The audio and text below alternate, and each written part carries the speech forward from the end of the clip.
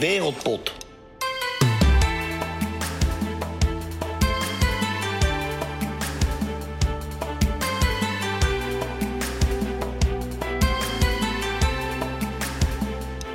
Op 25 juni was het dan eindelijk weer zover. De kwalificatie van de Champions League kon beginnen. 24 dagen nadat Liverpool in Madrid Tottenham Hotspur versloeg, beten Veronikeli en Lincoln Red Imps het spits af. De kampioen van Kosovo tegen de kampioen van Gibraltar. Een mooier affiche is werkelijk niet denkbaar. Of trouwens, dat is wel denkbaar. Vrijwel elk andere wedstrijd lijkt een mooier affiche. Natuurlijk, sportsprookjes bestaan. Maar of het aannemelijk is dat voetbalclubs uit Werkstaat over 12 wedstrijden een goed resultaat neer kunnen zetten tegen ploegen met een miljoenenbegroting, is toch maar zeer de vraag.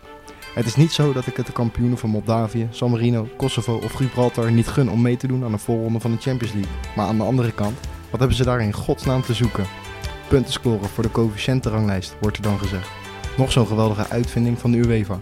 Nederland heeft over de afgelopen 4 seizoenen 32,433 punten in Europa verzameld. In een sport waarin je normaal gesproken 0, 1 of 3 punten kan pakken, vind ik het ergens altijd curieus dat er een ranglijst is die tot 3 cijfers achter de komma bepaalt hoeveel clubs er in Europa mogen spelen. Het zou je dan ook niet verbazen dat deze aflevering volledig in het teken staat van Europees voetbal. Daarin lichten we als gebruikelijk de Nederlanders uit. Welkom in de eerste special en dus aflevering 14 van Wereldpot.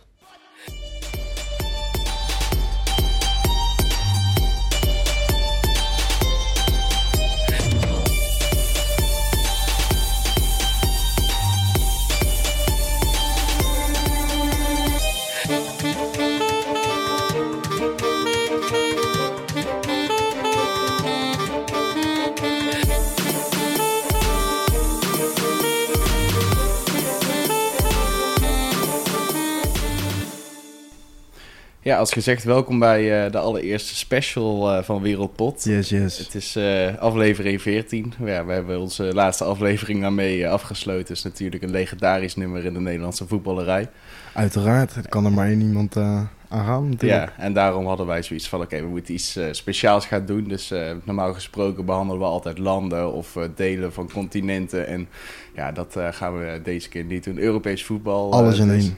Ja, en ja, omdat het een special is, normaal gesproken doen we altijd een rubriek waarin we een actualiteitsrondje doen. De rubrieknaam Rond de wereld. En daarna lichten we altijd onze speler uit die we in de gaten moeten houden. Dat doen we deze keer niet. Ja, dat doen we normaal gesproken in de rubriek. De reizende sterren. Maar deze keer gaat het dus absoluut niet gebeuren. Nee, we gaan een special maken. En dat betekent dat we echt ons alleen maar gaan focussen op wat er allemaal is gebeurd op het Europese toneel. En wat er allemaal nog gaat gebeuren. Dat is natuurlijk heel veel Nederlanders. Je hebt het al gezegd in jouw inleiding. Het gaat van Kosovo tot Gibraltar tot Moldavië tot San Marino. Montenegro. Ja, het is in principe zo. Wat er nieuw is aan dit Europees seizoen is dat elke kampioen in ieder geval een kans krijgt in Europa. En dat betekent dus dat er een kwalificatieronde was voor de kwalificatie van de Champions League. Dus dat was nieuw dit seizoen. We gaan denk ik gewoon meteen naar de eerste rubriek. Volgens mij is het wel duidelijk toch wat we gaan doen. Ja, bereid je voor op een hele hoop clubs. En ja, vooral clubs waar je nog nooit van gehoord hebt uit landen die niet zo heel hoog aangeschreven staan in de voetbalwereld.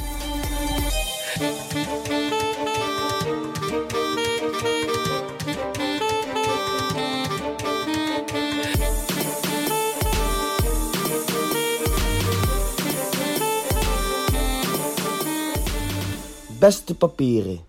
Ja, in beste papieren gaan we altijd in op wat er is gebeurd in de competities die we behandelen. Nou, nu zijn het er natuurlijk maar 2. We gaan de Champions League en de Europa League behandelen dit seizoen. Ik denk dat het handigste is om te beginnen met de ploegen die zich al hebben geplaatst voor de groepsfase. Want ja, die spelen geen voorrondes, dus die komen de komende tijd in ieder geval niet in beeld. Te beginnen natuurlijk met Liverpool, de kampioen van vorig seizoen. Die hebben natuurlijk Virgil van Dijk, Jorginho, Wijnaldum, Kijana, Hoever, die, zoals ik net zag, nog zijn contract heeft verlengd bij Liverpool. Dat is goed nieuws voor Hoever. En de nieuwe aanwinst Sepp van den Berg. Heel aannemelijk dat Hoever dit seizoen in de Champions League gaat spelen, is het denk ik nog niet. Maar je zal zo nog wel meer namen gaan horen waarvan je denkt van die spelen toch eigenlijk bij de belofte belofte en zo. Maar we hebben dat vorig seizoen gezien bij Manchester United. Hadden natuurlijk heel veel geblesseerden. Wat gebeurde er? Tahith Chong moest spelen tegen Paris Saint-Germain. En nu is het zo dat je als club zijnde mag je maar 25 spelers op je A-lijst zetten voor die speelgerechtigd zijn in Europees verband. Maar er is ook een B-lijst. Ja, en die B-lijst, dat houdt in dat je als speler vanaf je 15e in ieder geval minimaal 2 jaar bij die club moet hebben gespeeld. Dus, in de jeugd dus. Ja, in de jeugd. Dus in de meeste gevallen is het natuurlijk zo dat spelers vanaf een 15e, 16e de overstap maken. Dan rond de 17e, 18e, 19e nog in de jeugd spelen van een team. En daardoor op de B-lijst kunnen worden gezet. En die zijn dus ook speelgerechtigd voor grote clubs die natuurlijk af en toe tegen heel veel blessures aanlopen. En als je maar 25 spelers mee mag nemen en je hebt zoals Manchester United vorig seizoen, weet ik veel, 13, 14 geblesseerden, dan moet je dus af en toe beroep doen op je jeugd. En vandaar dat die B-lijst dus best wel belangrijk is voor Europees voetbal. Ja, en dan gaan we denk ik door naar de volgende Engelse club die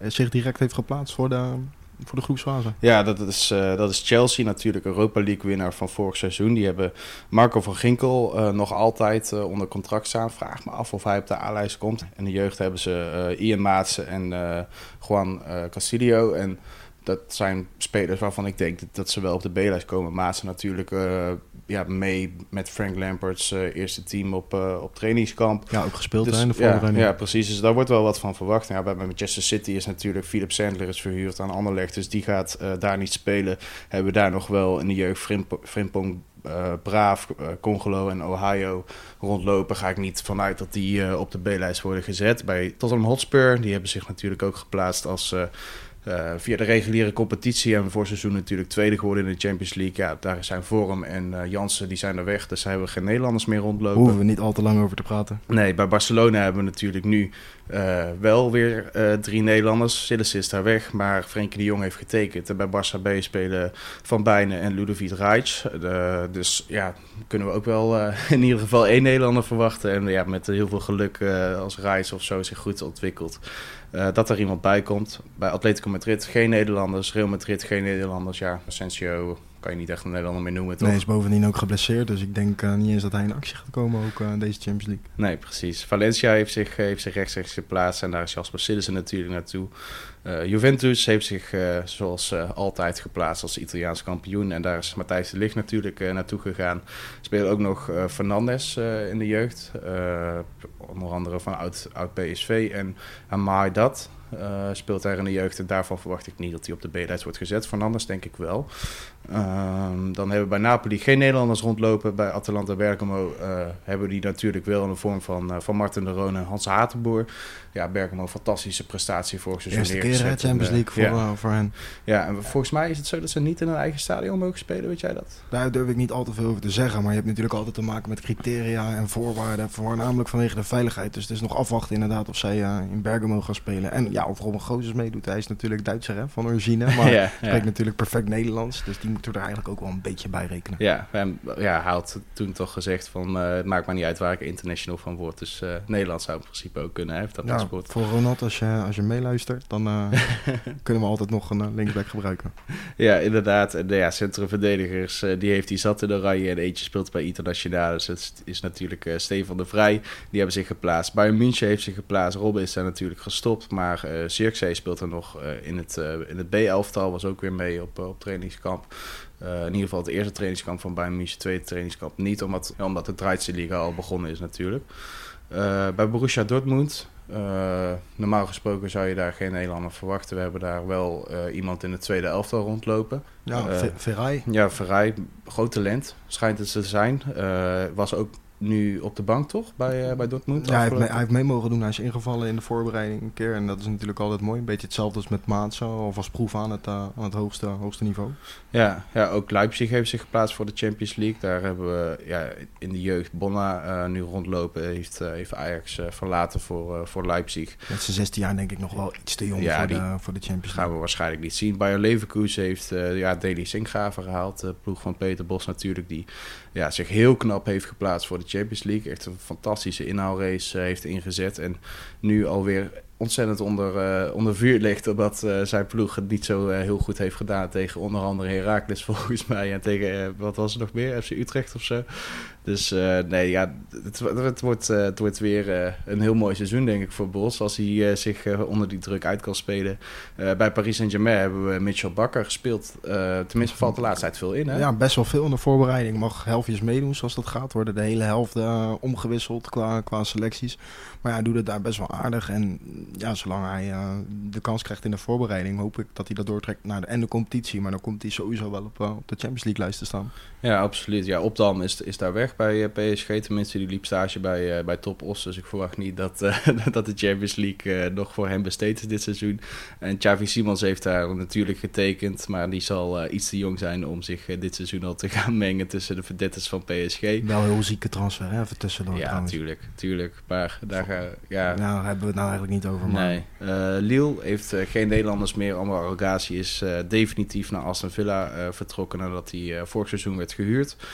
Bij Olympique Lyon hebben we natuurlijk Memphis Depay en Kenny Tate. En Depay zagen we met een aanvoerdersband een vriendschappelijk toernooi winnen tegen Arsenal. Dus hij mocht de beker omhoog houden. Was ook wel een mooi gezicht, toch? Ja, Emirates Cup kan je er altijd bij hebben in de voorbereiding, zullen we maar zeggen. Bij Zenit en bij Lokomotiv Moskou hebben we geen Nederlanders rondlopen. Maar bij Krasnodar wel. Maar Krasnodar is er nog niet rechtstreeks geplaatst, dus daar komen we later op terug. Benfica heeft zich als kampioen van Portugal rechtstreeks geplaatst. Daar hebben we Tyrone Eboe rondlopen. Die heeft een afgrijselijk eerste seizoen gehad in Portugal. Nou, zware knieblessure, heeft eigenlijk nauwelijks gespeeld. Ook de Afrika Cup niet meegedaan. Ja, dus we hopen dat hij in ieder geval terugkomt. Bij de tweede van Benfica hebben we Godfried Frimpong. Speelde voor seizoen nog volgens mij bij de A1 toen hij begon, maar heeft zich echt opgewerkt daar als... volgens mij is het tegenwoordig een linksback. Omgeturnd aanvaller eigenlijk. Ja, dus ik denk dat hij in ieder geval op de B-lijst komt. Hij speelt er al zeker 2 jaar. Bij Shakhtar Donetsk geen Nederlanders. Bij KC Genk ook geen Nederlanders.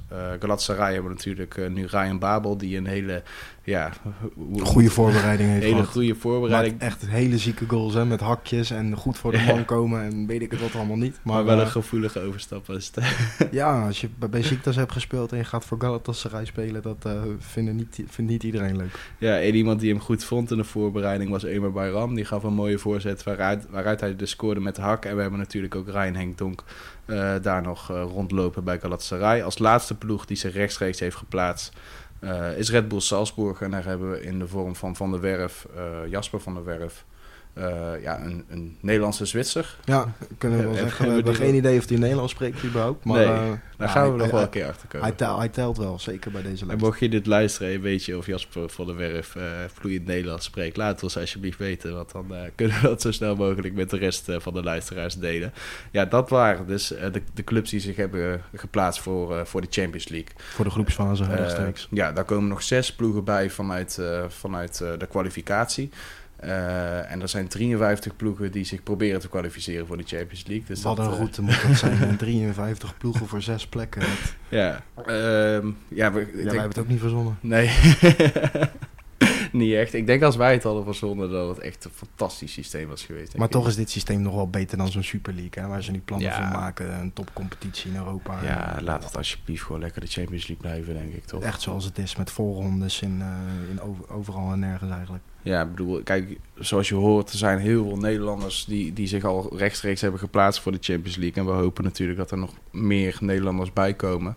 Maar ik denk dat dit wel iets zegt al. Zoveel Nederlanders die nu al zeker zijn van een plek bij gewoon in het beste toernooi van de wereld. Ja, nee, we doen het ook hartstikke goed. Zeker de afgelopen jaren met het Nederlands elftal, maar ook gewoon überhaupt als voetbalnatie. Onze spelers staan er letterlijk goed op. Wat je zegt, ze zijn geplaatst.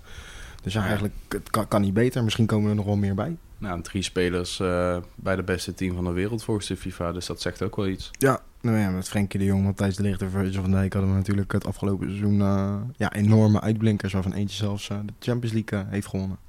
Ja, de Europa League geplaatste teams zijn er ook een hoop. Arsenal hebben geen Nederlanders rondlopen. Manchester United hebben we Fosu Mensah en Tai Chong. Bij Getafe geen Nederlanders. Bij Sevilla tegenwoordig wel 2 Nederlanders. Luc de Jong en een Nederlandse Serf is het Nemanja Goudelje.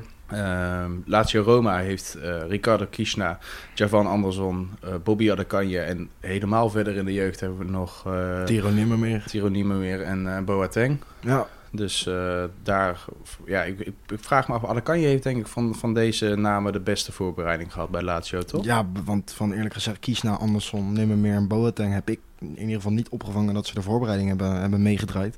Maar Adekanje wel, kwam natuurlijk over van onder 23 van Liverpool. Was veel met te doen afgelopen zomer. Nou ja, hij heeft ook de kans gehad, heeft ze ook doelpuntjes gemaakt, assistjes geleverd. Dus ik denk zelfs nog dat hij gewoon tot de voltallige selectie van Lazio gaat behoren. Ja, ik denk dat Adekanje daar zeker kans op maakt. We hebben natuurlijk nu vaker gezien. Nederlanders die op jonge leeftijd naar de Premier League gaan. Maar ook voordat ze eigenlijk daar zijn doorgebroken al. Ja, maar ook dan wel weer naar goede clubs. Natuurlijk nu net ook met Deschamps dan naar Hertha. En ik denk dat Adekanje daar ook een mooi voorbeeld van is. Van dat de Premier League niet altijd je instapstation hoeft te zijn. Maar dat er meerdere wegen naar letterlijk Rome leiden in het geval van Adekanje. Hele goede dit. Fantastische grap, dankjewel. Andere ploeg uit Rome natuurlijk, AS Roma. Hebben we Justin Kluivert en Ray Karstorp rondlopen. Karstorp is maar de vraag of hij bij Roma blijft. Heeft natuurlijk 2 niet al te beste jaren achter de rug vanwege blessures. Zou in de belangstelling van Feyenoord staan. Ga er niet vanuit dat daar geld voor is in ieder geval. Hebben we wat trouwens in Italië het probleem is op het moment is dat AC Milan niet werd toegezegd voor de Europa League vanwege financial fair play regels. Dus dat betekent dus dat Roma rechtstreeks is geplaatst en dat Torino de voorrondes in moet. Beeld, ja. Bij onze Duitse vrienden bij Borussia Mönchengladbach geen Nederlanders. Bij VfL Wolfsburg hebben die wel in de vorm van Wout Weghorst en nog Jeffrey Bruma. Ook van die laatste ben ik niet zeker dat hij bij Wolfsburg blijft. Nee, eigenlijk niet. Hij heeft daar natuurlijk het afgelopen seizoen niet gespeeld. Werd verhuurd aan Schalke. Dus er moet wel heel wat gebeuren. Wil hij, denk ik, tot de vaste kern gaan behoren. Ja, dat denk ik ook. Misschien dat Frankrijk wat is. Van de Franse teams zijn Stade Reims en Saint-Étienne. Ook rechtstreeks geplaatst. En daar is Oussama Tanane, bij die laatste is weg, is nu naar Vitesse gegaan. Dus geen Nederlanders daar. CSKA Moskou, geen Nederlanders. Bij Sporting Lissabon hebben we natuurlijk Keizer als hoofdcoach. En die heeft in de spits niemand minder dan Bas Dost staan. En de absolute doelpuntenmachine werd weer van gezegd dat hij weg zou gaan. Maar hij heeft zelf gezegd van ik zit hier eigenlijk wel prima. Ja, en je hebt daar nog natuurlijk in de tweede elftal Mees de Wit, voornamelijk speler van Ajax rondlopen. Maar ja, hij heeft nog niet echt aanspraak gemaakt op het eerste elftal. Dus wij verwachten hem ook niet in de Europa League, lijkt me. Nee, denk ik ook niet. Iemand of een club waar ik zelf nog niet zo heel vaak van had gehoord als PFK Alexandria. PFK Alexandria uit Oekraïne. Ja, geen Nederlanders rondlopen. Ik kan me niet herinneren dat er ooit een Nederlander heeft gespeeld. Jij wel? Nee, niet echt. Ja, bij Standaard Luik hebben we natuurlijk wel veel Nederlanders gehad. Maar tegenwoordig zitten daar geen meer. Bij Besiktas ook rechtstreeks geplaatst voor de Europa League. Hebben we natuurlijk Jermaine Lens als enige echte Nederlander. En daar speelt ook nog de Nederlandse Armeen Aras Özbilic. En Turks International. Ja, ook eens aan Özil. Ja, tuurlijk. En ja, ik denk dat met name die laatste aanvoerder volgens mij ook laatst geweest bij Besiktas. Heeft niet een super seizoen gehad, veel geblesseerd geweest. Ook dat, ja, maar samen met Lens toch wel mensen die je vaak op het wedstrijdformulier verwacht. Ja, en ja, nu hoor je ons nog geen Nederlandse teams bij de geplaatste teams. Dat klopt, omdat wij zijn door Zwitserland en Oostenrijk voorbijgestreefd op de coëfficiëntenranglijst die jij al noemde in je inleiding. Betekent dat Wolfsberger AC en FC Lugano wel rechtstreeks zijn geplaatst voor de Europa League. En dat we bijvoorbeeld niet Feyenoord, PSV of AZ daar zien. Nee, maar daarover later uiteraard meer. Ja, dus dat waren alle teams die rechtstreeks zijn geplaatst. Nou, er is al heel lang geleden ondertussen, want het is al 31 juli op het moment dat we dit opnemen. Dus vanavond wordt er ook nog Champions League kwalificatie gespeeld. Morgen is Europa League kwalificatie. Volgens mij vandaag ook nog 1 Europa League kwalificatie. Ja, en daarvan de uitslagen die zullen jullie zien in een post die wij vrijdag gaan brengen. Wie er allemaal nog door zijn. Op social media uiteraard. Ja. En dus denk ik dat we mogen gaan aftrappen met de eerste ploeg ploeg waarbij een Nederlander zat. Want die is inmiddels weg en we hebben het over niemand minder dan Lorenzo Ebesilio. Ja, koning avonturier wordt hij genoemd. Eigenlijk wel, ja. Hij is naar Japan vertrokken. Hij zat natuurlijk bij Rode Ster. Ja, Rode Ster vorig seizoen fantastische campagne in de Champions League. Hè. Ze zaten in de pool met Napoli, Paris Saint-Germain en met Liverpool. En ze waren bijna groepshoofd. Volgens mij stonden ze met nog 1 wedstrijd te gaan, stonden ze op de tweede plek. Ja, alleen hebben ze het helaas niet kunnen bolwerken, aangezien natuurlijk latere Champions League winnaar Liverpool als vanzelfsprekend doorging. Maar ook Paris Saint-Germain nog voorbij ging. Jammer voor hun eigenlijk. Ja, en zij waren als kampioen van Servië geplaatst voor de eerste kwalificatieronde van de Champions League. Zij ontmoetten daar Sudova Miriampole. Mooie club, toch? Ja, zeker. Het Litouwen. Ja, de kampioen van Litouwen. Eerste wedstrijd werd 0-0. Tweede wedstrijd, 1-2 gewonnen door Rode Ster. Was eigenlijk kat in het pakje, die tweede wedstrijd. Tweede wedstrijd was thuis. En wat we vorig seizoen nog weten, was die ambiance daar in Belgrado. Maakt niet uit wie de tegenstander is, hè? Want het is daar altijd een heksenketel, maar even met een cliché te strooien. En dat was tegen deze Litouwse gasten ook zo. Alleen helaas heeft Lorenzo Ebesilio dat niet mee kunnen maken op het veld. Nee, want toen was hij al vertrokken. En ook in de tweede voorronde, toen ze HJK Helsinki met 2-0 thuis hebben verslagen in de eerste wedstrijd. Tweede wedstrijd wordt dus woensdagavond gespeeld, als gezegd. Toen was Ebesilio echt al vertrokken naar Japan. Ja, Jubilo Iwata is trouwens zijn nieuwe club.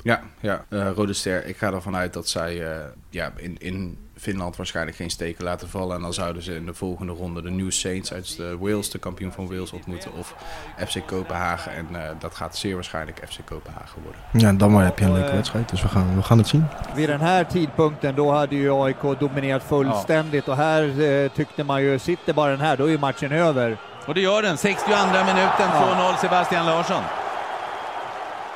Ja, een wedstrijd waar wel Nederlanders hebben gespeeld. We hebben deze wedstrijd live gezien. Was Ararat Armenia tegen AEK Stockholm. Ja, wat wil jij erover zeggen? Ja, dat het eigenlijk best wel jammer is dat Ararat Armenia met natuurlijk Rosdi Ashente, die je later gaat horen in deze podcast, onze vriend van de show kunnen we wel zeggen, Mailson Lima Duarte Lopez, die daar ook speelt samen met Virgil Narsing. Narsing en Ashente zijn deze zomer nieuw bij Ararat Armenia. En ja, die hebben thuis 2-1 gewonnen, maar zijn eruit 3-1 afgegaan. En dat is eigenlijk best wel zonde, want als je die wedstrijden echt naast elkaar neerlegt, natuurlijk in Zweden was AIK veel beter en in Armenië was Ararat de bovenliggende partij, zoals dat vaak gaat in Europees voetbal vanwege het thuisvoordeel en het uitnadeel, om het zo maar even te zeggen. Yeah. Maar ja, ze hebben wel de kansen gehad hoor, Ararat. En ik denk dat die club bestaat pas 2 jaar, dat het toch nog een stukje ervaring is en ja, vooral wennen aan het niveau. Dat ze het letterlijk niet hebben afgemaakt, maar ja, vooral Mailson die zat in de wedstrijd die 2-1 werd, zat hij op de bank. Ja, ze wonnen eerst thuis 2-1 en uit 3-1 verloren. Ja, maar uit in het stadion waar Ajax overigens in 2017 de Europa League finale tegen Manchester United speelde en met 2-0 verloor.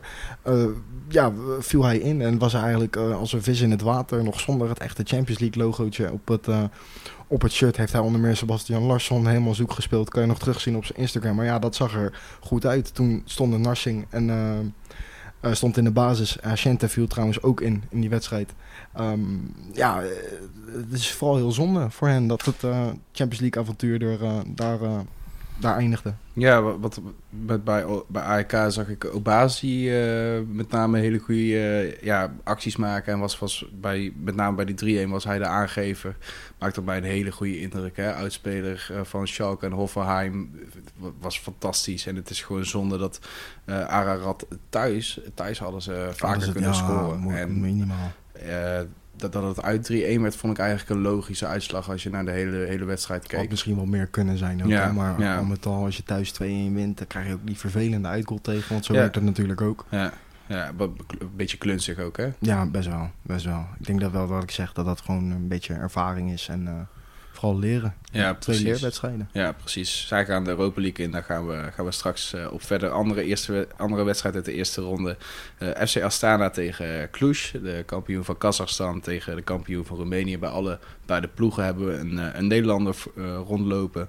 Bij Astana in de vorm van Curaçao's international Yanga, die niet mee mocht naar de Gold Cup, omdat Astana wilde dat hij zich ging voorbereiden op dit duel. Ja, en of dat nou echt heeft gewerkt, kunnen we niet echt stellen. Want Nee. de eerste wedstrijd werd nog gewonnen met 1-0, waarin Janga inviel. En de tweede wedstrijd, in Roemenië eindigde in 3-1. Waardoor Astana geen Champions League gaat spelen. Nee, wat ik vooral opvallend vond, is dat hij dus niet naar de Gold Cup mocht. En dat hij in allebei de wedstrijden een invaller was. En dat hij niet in de basis begon. Ja, dan kan je je afvragen waarom. Want het bleek uit achteraf een historische Gold Cup voor Curaçao. Maar ze hadden hem kennelijk toch nodig. Al dan niet als stormram of als invallende speler. Ja, precies. Ja, Djokovic was er de eerste wedstrijd niet bij. Wat je zei, Astana won die eerste wedstrijd met 1-0. Tweede wedstrijd won Cluj dus in Roemenië met 3-1. En daar was Djokovic wel bij. En stond op de basis. Gaf een mooie assist. En ja, Cluj is zwaar terecht. Hebben ze deze wedstrijd naar zich toe getrokken. Was gewoon beter dan Astana. Ja, nou, dan verdien je het ook, denk ik, om een ronde verder te gaan. Zo simpel is het. 29. perc. A labda mögött Sviatcsok, vele szemben Dibusz Dénes. Sviatcsok, alá löbböl Dibusz! Persze, Panenkából nem. Ja, andere wedstrijd uit de eerste ronde die we ook live hebben gekeken. Ferencváros tegen Ludogorets, kampioen van Hongarije tegen de kampioen van Bulgarije. En daar hadden wij gewoon op basis van de twee namen al heel erg veel zin in om naar te kijken, toch? Ja, en sowieso vanwege de ambiance zijn natuurlijk landen die dicht bij elkaar liggen al van oudsher. Ook al is Ludogorets nog een beetje een nieuwe club, hè, maar gewoon heel fanatiek zijn. Was ook op het veld te zien. Het leek eigenlijk niet eens altijd op voetbal. Het niveau was hoog, maar dan vooral op het gebied van strijd. Alleen degene voor wie we keken, en dan bedoelen we Ludogorets aanvaller Jody Lukoki, die had daar niet echt een super grote rol. Want in de eerste wedstrijd in Hongarije werd met 2-1 verloren door Ludogorets. Stond Lukoki wel in de basis, maar werd hij na de hand gewisseld. En in de tweede wedstrijd, waarin Ludogorets dus moest winnen, maar die uiteindelijk gewonnen werd door Ferencváros met 2-3, kwam Lukoki niet van de bank af. Ja, dus Ferencváros gewoon ook twee wedstrijden gewonnen, 5-3 over 2 wedstrijden. En ik vond die eerste wedstrijd was in het Groupama stadion in Budapest, waar vorig jaar ook de finale van de Champions League voor vrouwen was. Vond ik Lukoki eigenlijk een van de beste van het veld. Daar hebben we toch ook op een paar momenten tegen elkaar gezegd. Hij was niet beslissend, maar hij was de enige speler waar dreiging van. Ja, en de enige die echt naar voren wilde voetballen. Alleen helaas was dat niet genoeg voor een tweede basisplek. Ja, en wat die tweede wedstrijd vooral sierde was natuurlijk de Panenka, toch? Ja, en de vele overtredingen, moet gezegd. Vele overtredingen, maar de Panenka van Ludogorets stond op dat moment stond het 1-1. Ludogorets kreeg een penalty, waarna volgens mij was het de middenvelder, de centrale middenvelder van Ludogorets die penalty mocht nemen. Dus om zijn ploeg op 2-1 te zetten, waarin het dus over 2 wedstrijden gelijk was. Hij probeert de Panenka en die keeper die blijft gewoon staan. Dus dat ziet er altijd zo klunzig uit. Maar dat je dat op zo'n moment doet. Ja, je zou denken, waarom zou je het doen, hè? Uiteindelijk. En het moet natuurlijk bij zo'n Panenka wel altijd lukken. Ja, zeker. Hij is ook enorm gecritiseerd. Ik kom heel veel niet op de naam, maar dit was wel echt het moment van gewoon die wedstrijd over, tenminste van de tweeluik, denk ik. Want als Ludogorets daar had gescoord, waren ze op voorsprong gekomen. Maar ja, niet heel veel later scoorden ze alsnog wel. Alleen, Ferencváros was wel gewoon iets te sterk. Andere wedstrijd uit de eerste ronde, waarin ik bijna met tranen voor mijn computer heb gezeten. Ja, jij wel. Dat heeft natuurlijk zo zijn redenen. Ja, was Slovan Bratislava tegen Sudjeska. Slovan Bratislava is tegenwoordig de club van Mienti Urbena. Juri de Kamps was daar natuurlijk als speler, net als Misha Pau. En Mienti wilde heel graag al in de Champions League spelen, heeft hij tegen ons gezegd. Maar de eerste wedstrijd hield de coach vast aan het elftal waarmee hij vorig seizoen kampioen is geworden. Dus dat betekent dat Pau in de basis stond en de Kamps als invaller in het veld kwam en Urbena die bleef op de bank. Onterecht, hè, volgens jou? Ja, ik vond onterecht. De Slovan Bratislava kwam op voorsprong en ik denk dat ik Sudjeska misschien de hele wedstrijd misschien een paar keer op de helft van Slovan heb gezien tot, ik denk dat het de 94e minuut is. En je ziet het zelfs al bij de spelers van Sudjeska, wat de kampioen is van Montenegro, dat zij er geen geloof meer in hebben. Dus het is de 94e minuut, 5 minuten extra tijd. Ja, er staan maar 1-0 achter, hè. Dus ja, maar je zag het aan de spelers op het veld. Ze geloofden er niet meer in. Die bal komt terecht bij de rechtsbuiten. Die ziet dat zijn medespelers niet eens meer naar voren lopen. Dus hij denkt van ja, ik probeer het zelf maar eens. Hij haalt van 1,35 meter uit en die bal die valt op krankzinnige wijze binnen 1-1. Ja, ik Heel had vervelende uitgangspositie. zeker, ik had Abena gebracht. Want, Die had hem weggekopt. Ja, maar zo is het wel. Abena vond ik vorig seizoen bij Spartak Trnava een van de beste verdedigers van de competitie. En ja... Waarom haal je hem ook, hè? Dan eigenlijk, Ja, zou je- precies. zou je En denken. waarom ga je als coach... Omdat letterlijk de reden was dat hij die speelde... was omdat die coach wilde vasthouden aan het elftal van vorig seizoen. En dan denk ik van ja, maar als je Lionel Messi had gehaald... dan had je die ook niet op de bank gezet, toch? Lijkt me niet, maar we gaan niet Nienti met Messi vergelijken. Nee, zo bedoel ik het ook niet. Ik snap waarom je het zegt, zeker. Maar ja, dan is er ook altijd een terugwedstrijd. En Ja. die liep ook niet helemaal zoals gepland. Liep ook niet helemaal goed. Slovan kwam op voorsprong in Montenegro. Waarna de 93e minuut aanbreekt.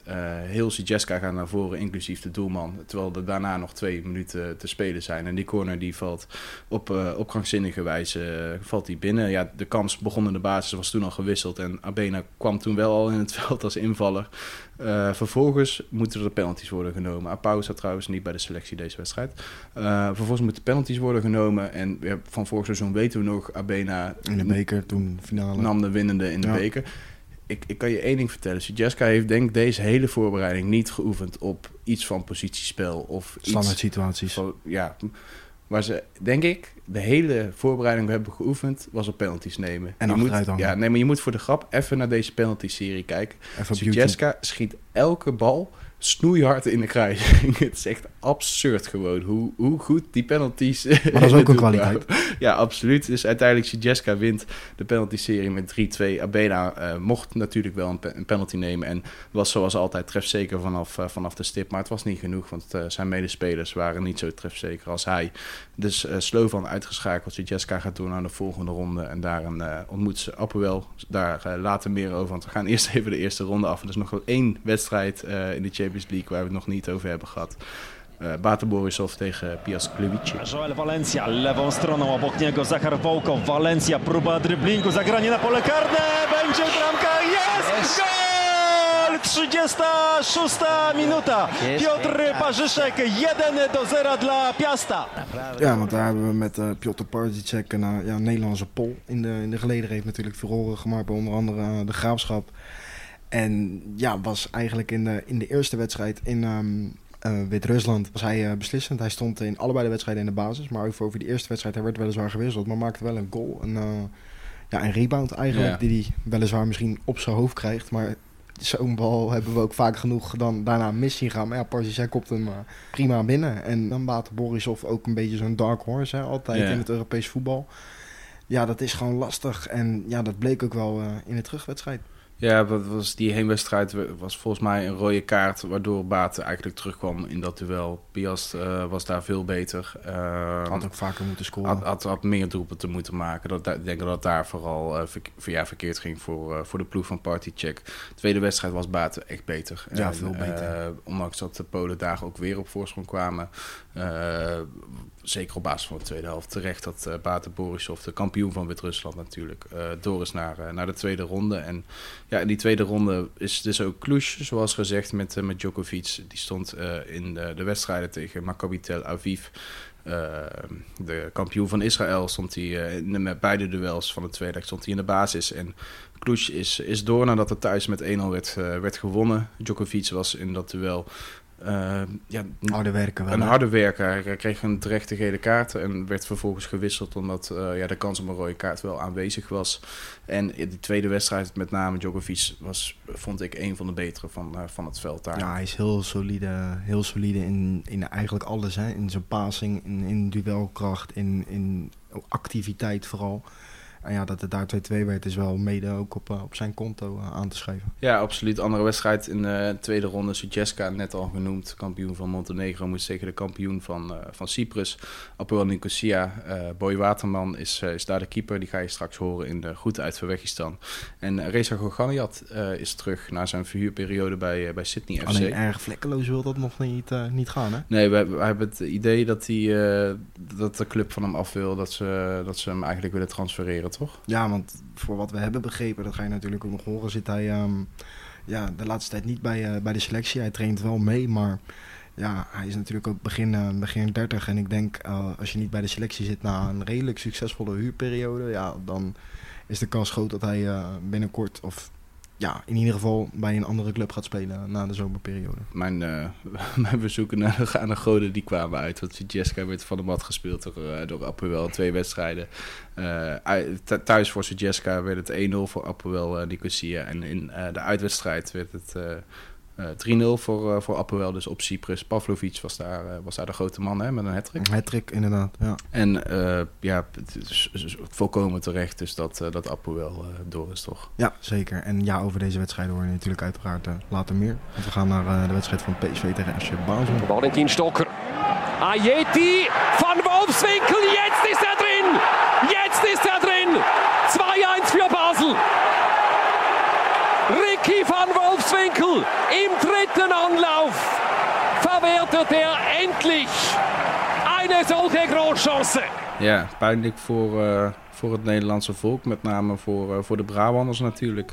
Minder pijnlijk is het voor Ricky van Wolfswinkel. Ja, en daar gaat het natuurlijk over, want hij stond in de eerste wedstrijd in Eindhoven, die in 3-2 eindigde voor PSV, stond hij in de basis. Ja, Ricky van Wolfswinkel is natuurlijk een spits van origine, wordt door de Zwitsers eigenlijk overal in de voorhoede neergezet. Linksbuiten loopt hij af en toe rond, rechtsbuiten loopt hij rond, achter de spits, soms in de spits.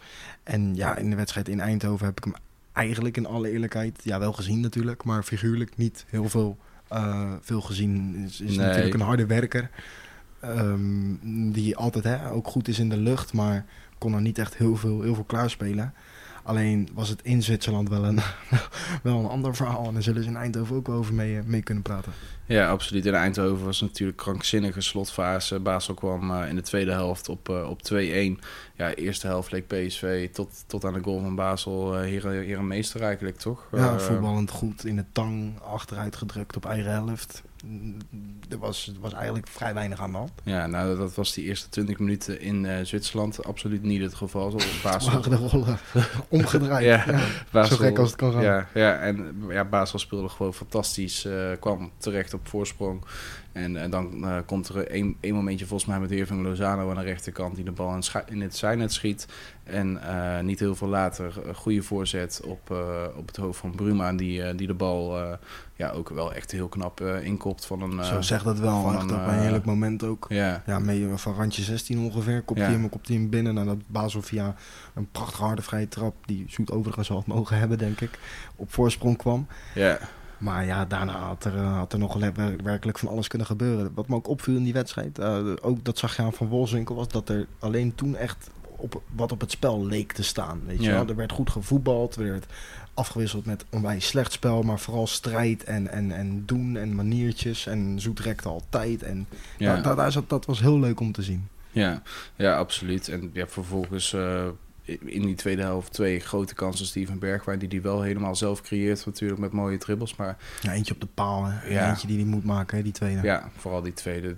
Dat had PSV in ieder geval heel veel verder kunnen brengen. Letterlijk, vervolgens is het Van Wolfswinkel die in eerste instantie een kans mist. Nou, dat mag je niet eens een kans noemen. Dat is een reuze kans. Want hij krijgt een voorzet van de rechterkant. Ik meen van Stokker, die hem met links erin chipt als het ware. Geweldig gespeeld trouwens. Inderdaad, heeft fantastisch gespeeld. Is ook niets voor niets ooit bij Hertha BSC geweest. Maar daar gaat het nu even niet over. Want die voorzet die was perfect.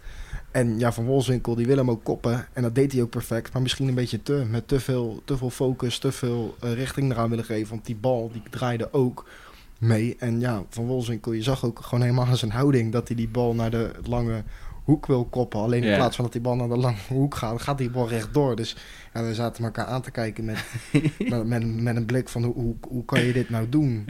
Alleen, als ik het mag zeggen, ik voelde eigenlijk wel dat Ricky ging scoren. En gelukkig je zei het. Ja, en vervolgens gebeurt het ook. Het is pech voor Denzel Dumfries wel, dat die bal nog heel even werd aangeraakt, waardoor hij door zijn benen gaat en voor de voeten van Ricky van Wolfswinkel belandt. Maar, Wereldpot gaat over de Nederlanders die in het buitenland voetballen. Dus wij zijn vooral heel blij voor Ricky van Wolfswinkel. Uiteraard. Dus zij gaan door naar de volgende ronde, ontmoeten daar Lans uit Oostenrijk. Hebben we verder nog in de volgende ronde natuurlijk Ajax, wat op PAOK stuit. Bij PAOK hebben we Diego Biseswar rondlopen. Hebben we ook nog een heel mooi adviesje tussen Turkije en Griekenland in de vorm van Istanbul. Başakşehir tegen Olympiakos bij Istanbul. Başakşehir hebben we natuurlijk El Giro Elia. Die overigens een hele vette track heeft uitgebracht deze week. Gaan we allemaal luisteren. Catch My Drip heet die. Ik heb de clip nog niet gezien. Ik ben benieuwd of dat net zo goed is als de song. Krasnodar heeft natuurlijk Tony Vojeda en de gelederen sinds deze zomer. Net als Younes Namli, maar dat is een Deen. Die spelen tegen FC Porto in de derde voorronde van de Champions League. Wordt een moeilijke. Ja, een lastige wedstrijd, maar Krasnodar maakt wel een goede indruk. Ja, zeker. Club Brugge speelt tegen Dynamo Kiev. Bij Brugge natuurlijk Soufiane Amrabat, Ruud Vormer en Arnaud Danjuma Groeneveld. Denk ik ook wel aan elkaar gewaagd. Bij Dynamo Kiev hebben we natuurlijk Frans Sol nog lopen, die iedereen kent van zijn tijd bij Willem II. Ja, ik ken Kiev niet zo goed. Alleen weet je dat bij die club natuurlijk nooit. Hè? Die hebben natuurlijk 20 jaar geleden in de tijd van Shevchenko het heel goed gedaan in Europa. Alleen dat is misschien ook wel een beetje zo'n underdog die je eigenlijk nooit uit mag sluiten. Alleen omdat ik er niet zoveel van heb gezien, durf ik er niet echt een orde over te vellen. Maar ik denk dat Club Brugge het misschien wel met Kuban dan het lastigst heeft getroffen hoor, eigenlijk. Ja, denk je? Ja, ik denk wel dat het een hele kluif wordt, eigenlijk. Ik denk, wat Vilena tegen Porto is toch ook... Ja, nog lastiger hoor natuurlijk. Alleen Istanbul, Başakşehir tegen Olympiakos zou ik aan Istanbul Başakşehir geven. Ja, PAOK heeft het sowieso niet getroffen door weer tegen Ajax te moeten. Basel tegen Las Klins uit Oostenrijk lijkt nou... Ja, dat is wel duidelijk. Ook een eetweetje voor Basel. Maar Brugge, Kiev, ik zou daar... ik ken niemand die er naartoe gaat, dus ik zal wel vragen hoe het zal zijn. Ja, andere ploegen dus nog met Nederlanders die nog in de Champions League zitten zijn natuurlijk Cluj. Die moeten tegen Celtic spelen. Bij Cluj was het zo dat Omrani alle doelpunten heeft gemaakt in de voorronde voor de Roemeense ploeg. Dus als ik Celtic was, zou ik die in de gaten houden. En Apoel Nicosia, dus met Waterman en met Reza, die spelen tegen de winnaar van Dundalk tegen Karabach. Wij denken dat Karabach gaat worden, toch?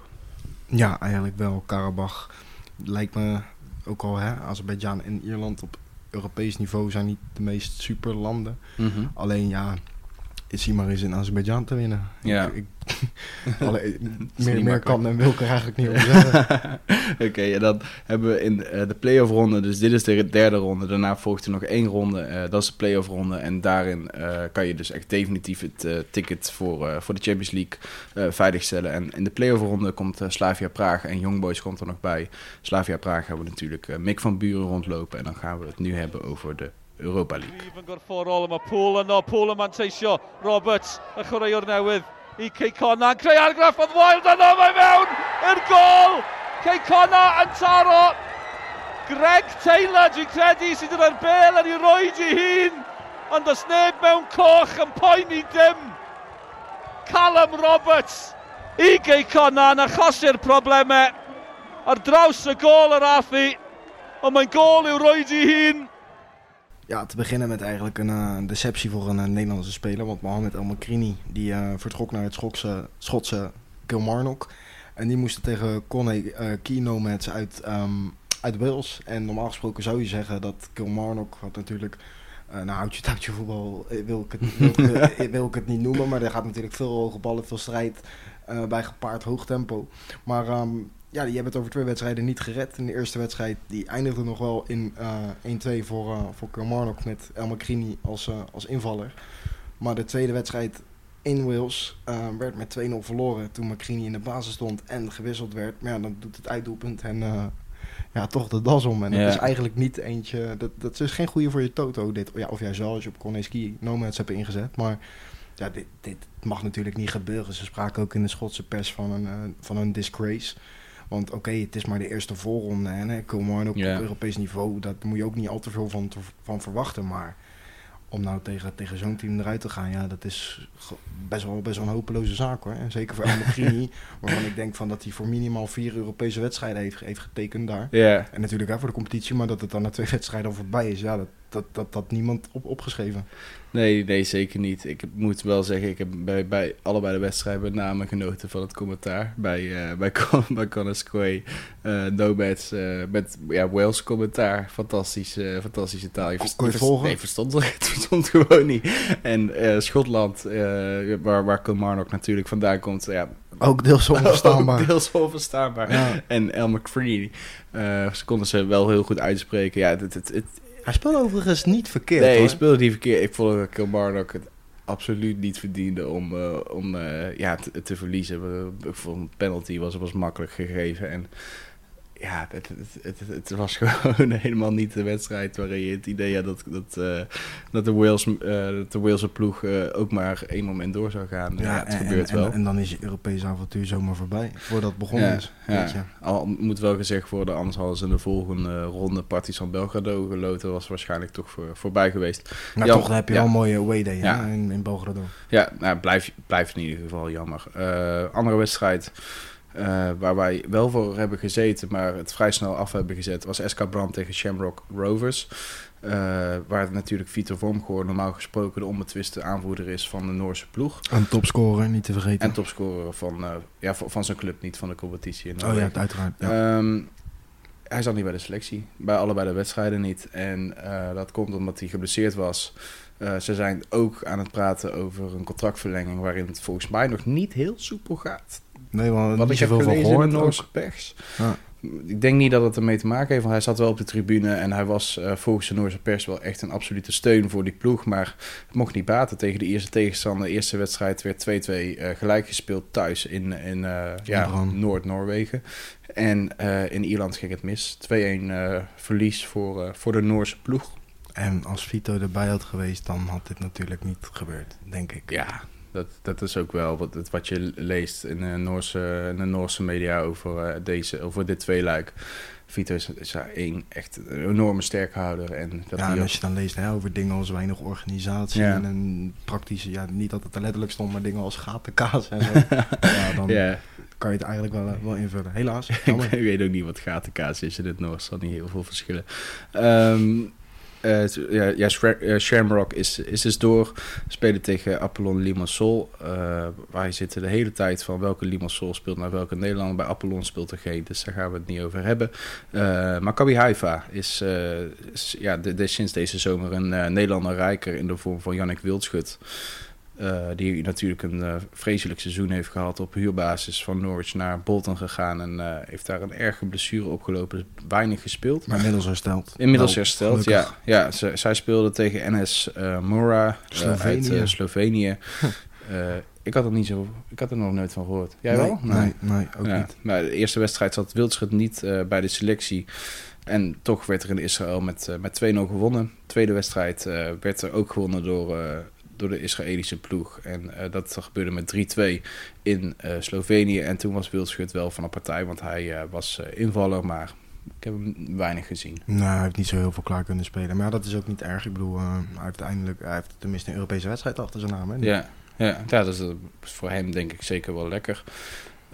Dus zijn ploeg speelde in de tweede ronde tegen het Franse Strasbourg. Gaan we het zo over hebben. Andere Nederlander in de eerste ronde was Daan Klinkenberg. Speelt natuurlijk bij FC Inter Turku. En zij hadden in Brøndby een best wel lastige tegenstander geloot voor de eerste ronde van Europa League. De eerste wedstrijd in Denemarken ging ook verloren 4-1. Waarin Klinkenberg in de basis stond en daar 90 minuten bleef staan. Tweede wedstrijd stond hij niet in de basis, was hij invaller. En toen werd er met 2-0 gewonnen. Dus was Inter Turku nog best wel dichtbij een stunt. Ze had maar 1 goal geschild.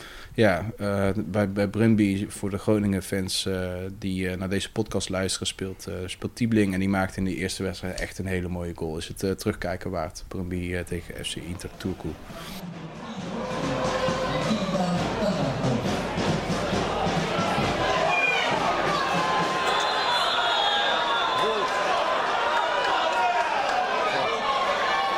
Ja, andere wedstrijd.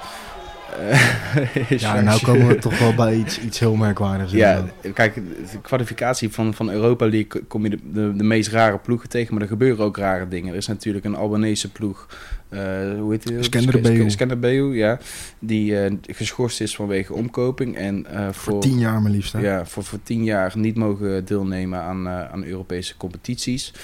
Volledig terecht als je die wedstrijden gaat terugkijken. Andere wedstrijden die ik ook wel zou terugkijken als je van dit soort dingen houdt is Shakhtar Salyhorsk tegen Hibernians. En uit Malta, niet te vergeten. Hibernians uit Malta, Salyhorsk uit Wit-Rusland. En bij de ploeg uit Malta speelt sinds deze zomer speelt Terence Groothuis. En ja, ik zat die wedstrijd te kijken. Ik zeg tegen ja, hier heb je een filmpje. Is deze bal over de lijn, ja of nee? Nou ja, dat je me de optie ja geeft is eigenlijk al verbazingwekkend. Want ik zag het niet. Ik zie mensen van Shakhtar helemaal niet juichen. Ja, hoe gaat de armen omhoog van zit hij erin, weet je wel? Maar niet juichen. En deze, mag ik zeggen, gekke scheids, die wijst ineens naar het midden van doelpunt. En misschien is het omdat Hibernians natuurlijk niet ieder jaar Europa League speelt. Maar die klagen ook helemaal niet. Nee. Maar dit is een gevalletje Lampert hoor, WK 2010. Yeah. Maar dan zat deze er niet in. Nee. Maar echt ruim niet. En ja, dit is misschien wat we bedoelen met gekke perikelen, weet je. Geen VAR, weinig man op de tribune die eventueel, niet dat ik het goedkeur hoor jongens, maar voor stennis kunnen schoppen. Dat gebeurt niet. Ja, het was erg lullig. Beide wedstrijden eindigden ook in 1-0. Ja, maar met name het doelpunt wat... Ja, gewoon het eerste doelpunt thuis maakt. Ja, het was kan niet. Een speler die breekt door op de linkerkant en vanaf de rand van het strafschopgebied geeft hij de bal voor. Niemand raakt die bal. Die bal komt op de binnenkant van de paal terecht. Hij neemt hem met links, dus vanaf de linkerkant. Dus je hebt geen indraaiend effect. Die bal komt tegen de binnenkant van de paal. De keeper die neemt een klem en in één keer fluit die scheidsrechter van het is een doelpunt. Ja, het is ongelooflijk. Ongelooflijk, maar wel gebeurd, mensen. Echt, ook deze is het terugkijken waard op YouTube. Shakhtar Salyhorsk tegen Hibernians met een S. Absoluut. Terence Groothuizen stond in allebei de wedstrijden 90 minuten in de spits. Heeft weinig kansen gehad op het doelpunt. Maar dat je op deze manier eruit vliegt is heel erg zonde. Andere manier om eruit te vliegen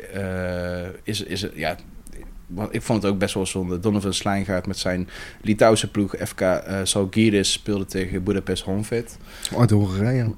Uit Hongarije. En die hebben eigenlijk vooral verloren op basis van het feit dat Budapest Honvéd een best wel aardige spits heeft in de vorm van Ngok. Wie kent hem nog inderdaad? Ja, bekend als groot talent uit Frankrijk. Het was weer eens de nieuwe Trezeguet volgens mij. Bij Liverpool nooit door kunnen breken. En ja, hij speelde echt fantastisch tegen de ploeg van Slijngaard. Slijngaard zelf was niet altijd heel erg gelukkig.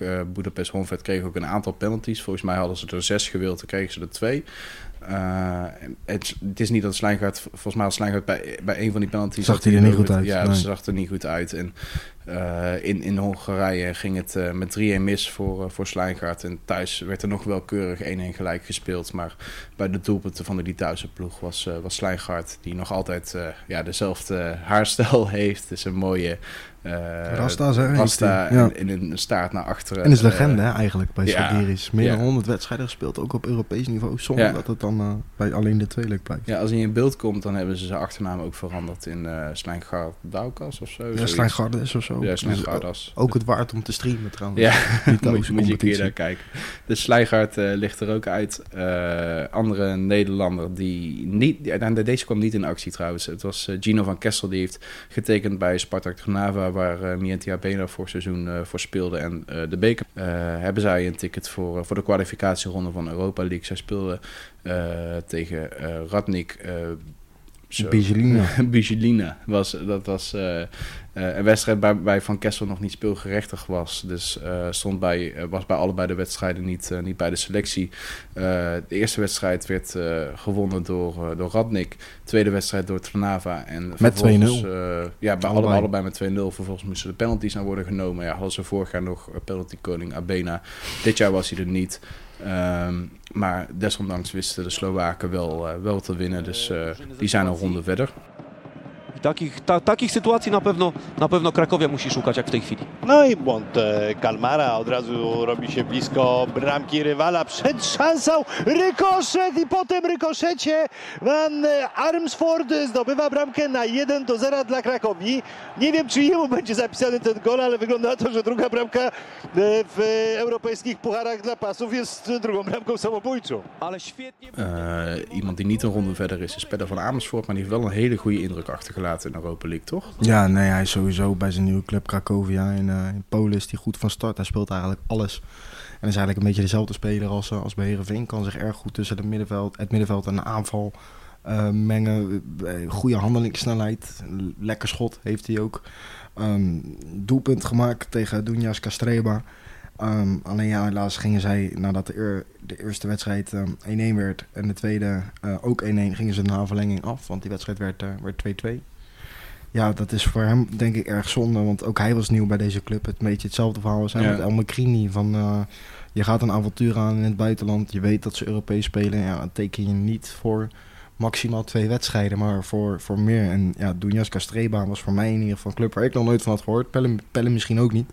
Maar, Slovaakse ploeg, hè? Ja, maar het ging mis en dat is wel erg zonde. Ja, wel jammer. Was het natuurlijk wel voor hem fijn dat hij zijn eerste doelpunt heeft gemaakt in Europees verband. Was niet de mooiste treffer uit zijn carrière. Nee, het was een schot van randje 16. Of nou, van iets verder eigenlijk. Maar die werd nog aangeraakt door de keeper kansloos was. Licht getoucheerd. Licht getoucheerd, zoals we dat noemen. En ja, dus niet eens alle live scores en flash scores die gaven hem op naam van Amersfoort. Maar dat doen wij wel. Wij wel. Absoluut. Ja. Want ja, als je dan toch over hoogtepunten moet praten, dan is dit die van Amersfoort. Ja, zeker. En ja, wat je zegt, na verlenging was gewoon zonde voor zijn ploeg. Een andere speler die het doelpunt heeft gemaakt was Tarikada. Hij speelt bij Rops. Noord-Finland, Rovaniemi. Rick Ketting heeft er denk ik nog meer iets van. En zij speelde tegen Aberdeen uit Schotland. Bij de eerste wedstrijd was hij nog invaller. De wedstrijd ging 2-1 verloren. Aberdeen had er 6, 7, 8 kunnen maken, denk ik. Ja, dubbele cijfers wel, denk ik. Rops was denk ik blij dat ze nog kansen hadden. Dat ze nog kansen hadden in de return in Finland. Maar ook daar ging het niet heel goed. 1-2 verloren alweer. Toen stond Kada wel in de basis. In die eerste wedstrijd was hij invaller. En als basisklant wist hij ook meteen te scoren. Was niet een heel bijzonder doelpunt. Dus dat besparen we je. Andere wedstrijd in de eerste ronde. Dan zijn we er bijna doorheen door de eerste ronde. Dus wees niet bang. FK Lachie tegen Hapoel Beersheva. Waar natuurlijk Hasselbank al speelde. En David Keltjens naartoe is gegaan. Ja. Maar Keltjens nog geen basisklant, Israëlische international. Hasselbank is dat in de eerste wedstrijd best wel belangrijk. Gewoon als basisklant was gewoon goed op weg weer met zijn dribbles, met zijn snelheid. Wat we nog natuurlijk kennen van zijn tijd bij Excelsior. En dat was in de tweede wedstrijd iets minder. Toen werd hij ook naar de kant gehaald. Maar toen wist Beersheva in ieder geval thuis met 1-0 te winnen. Dus die zijn gewoon keurig door naar de volgende ronde. Dat mogen we eigenlijk ook wel verwachten tegen een ploeg als FK Lachie uit Albanië. Zeker. Ja, wie ook door is naar de volgende ronde, dat is Hector Hevel, de oudspeler van ADO Den Haag. Speelt nu enkele jaren bij het Cypriotische AEK Larnaca. En zij moesten tegen het Moldavische Petrocoup. En ja, hij stond in allebei de wedstrijden, die overigens allebei met 1-0 werden gewonnen, stond hij in de basis. En in het thuisduel zorgde Hevel ervoor met een mooie vrije trap, kunnen we wel zeggen. Ja, ook in ons Instagram verhaal gezet. Ja, dat hij de 3 punten mee naar huis nam. Het enige wat Larnaca een beetje nalaat is ook met kansen benutten dat de marges steeds klein zijn. Daarover later meer. Hevel maakte die goal, werd gewisseld. En in de tweede wedstrijd waarin hij niet tot scoren kwam. Dus die ook 1-0. Toen stond hij ook linksback volgens mij die tweede wedstrijd. In plaats van linkermiddenvelder of nummer 8. Ja.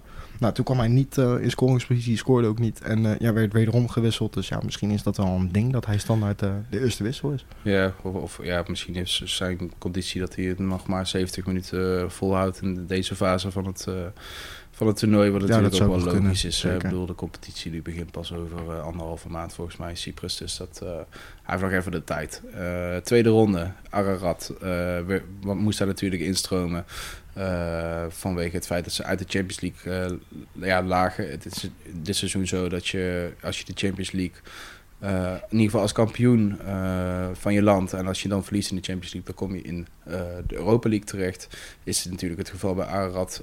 En als je niet kampioen bent en je haalt het tot en met de derde ronde, waar PSV dus niet heeft gehaald, die zijn naar de tweede ronde uitgeschakeld. Had je de derde ronde gehaald, was je verzekerd van een plek in de groepsfase van de Champions League. Dus dat is een beetje het verschil tussen die twee. Arad is natuurlijk de kampioen van Armenië en die moesten tegen een tegenstander uit Gibraltar, de Lincoln Red Imps. Ga je denk ik zo meer van horen van Roshi Asciente. Andere club die is uitgeschakeld in de Champions League is FC Astana natuurlijk door Cluj. Rangelo Janga zat daar in de Champions League op de bank. Dat doet hij in de Europa League ook. En dus kwam zijn ploeg tegen de kampioen van Andorra, FC Santa Colomna, niet tot scoren. Het was 0-0. Een wedstrijd wordt dus op woensdagavond de tweede wedstrijd in Kazachstan.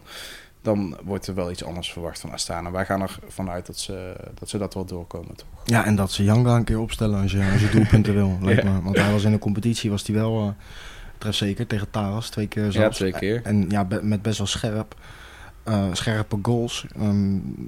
Go Janga, zou ik bijna zeggen. Ja, de andere jongen waar we gewoon meer van verwachten is Jody Lukoki. En dat ligt echt aan Ludogorets. Want weer nu in de Europa League moest hij als invaller in het veld komen. Maar nu speelden ze tegen Vardar Reykjavik in IJsland, de eerste wedstrijd. En die wedstrijd die eindigde in 1-1. Lukoki kon daar ook niet echt veel klaarspelen. Hij kwam in de 88e minuut in het veld. Dus dat is doorgaans niet echt genoeg speeltijd om echt van je te laten zien. Nee, dat is toch best wel gek. Want Lukoki is wel eentje die ze bij Ludogorets meestal wel altijd opstellen. Alleen aan het begin van dit seizoen penalty even vaak tussen bank als tussen de basis. Ja, misschien is het dus dat ze misschien van hem af willen transfer of zo. Ik durf het niet te zeggen. We zouden het hem zelf moeten vragen. Ja, nou iemand die gelukkig in de basis staat is Mienti Abena bij Slovan Bratislava. Nu ze in de Europa League spelen. Zij spelen tegen Veronikeli, die je al noemde in jouw inleiding, de kampioen van Kosovo. Hebben de kwalificatieronde voor de Champions League hebben ze gewonnen. Dus ze kwamen in de kwalificatieronde terecht, maar daar verloren ze. En dus nu de Europa League in, dat Slovan. Slovan speelde met name die eerste wedstrijd. Abena maakte een hele fitte indruk. Was de enige van de Nederlander die aan de basis stond. Juri de Kamps kwam als invaller in het veld. En Mitch Apau zat niet bij de selectie. Ik denk dat hij last had van een blessure, want dat was de vorige wedstrijd ook het geval. Slovan was gewoon sterker dan de Kosovaren. En dat was in Kosovo eigenlijk niet anders. Toen stonden de Kamps en Abena in de basis. En toen zat Apau weer op de bank. Gewoon steady overwinningen waarin Abena voorin bij corners goed als bliksemafleider fungeert. Waarna zijn ploeggenoten het werk afmaken. Dat hebben we in deze wedstrijden, in de tweede leg hebben we dat 2 keer gezien. En Slovan is meer dan terecht gewoon door naar de derde ronde van de Europa League. Daar spelen ze tegen de verliezer van Dundalk tegen Karabach. En die hebben we net ook al genoemd. In Azerbeidzjan wordt het voor de Ieren wel moeilijk om te winnen. Dus wij denken dat Slovan tegen Dundalk speelt in de volgende ronde van de Europa League. Pascalevich hebben we net natuurlijk genoemd met Partycheck. Die scoorde in zijn eerste wedstrijd in de voorronde van de Champions League. Maar zij haalde het uiteindelijk niet. Speelde tegen Riga FC. Was echt een dijk van een wedstrijd. Echt een goede wedstrijd van beide kanten. Letland tegen Polen. Normaal gesproken verwacht je er niet veel van. Deze ploegen wilden voetballen. Ah. En dat is wel lekker. Het eindstand was 3-2 in het voordeel van de Polen. Die nu dus in Riga echt wel aan de bak moeten. 2 uitgoals van de Letten. Dus, en die gaan niet achterover lijkt me. Nee, en Partycheck speelde aardig, maar weinig kansen ook echt. Het was wel een soort ander systeem. Volgens mij de eerste wedstrijden speelden 4-4-2 en nu werd er met 3-5-2 gespeeld door de Poolse ploeg. En ik heb het idee dat Partycheck daar toch iets minder tot zijn recht kwam. Ja, het is voor hem te hopen dat hij in ieder geval weer in de return, op het moment van opnemen moet hij nog gespeeld worden, maar dat hij in de basis staat en van zich kan laten zien. Dans ce cas de figure, et c'est l'exemple même. Oh, qu'est-ce qui fait mal, ce contrôle. Il ne cherche qu'à attraper Nuno da Costa. D'où le carton rouge sorti par Monsieur Blom. Il cherchait, il lui attrape le short. Oh, qu'il est beau ce contrôle extérieur.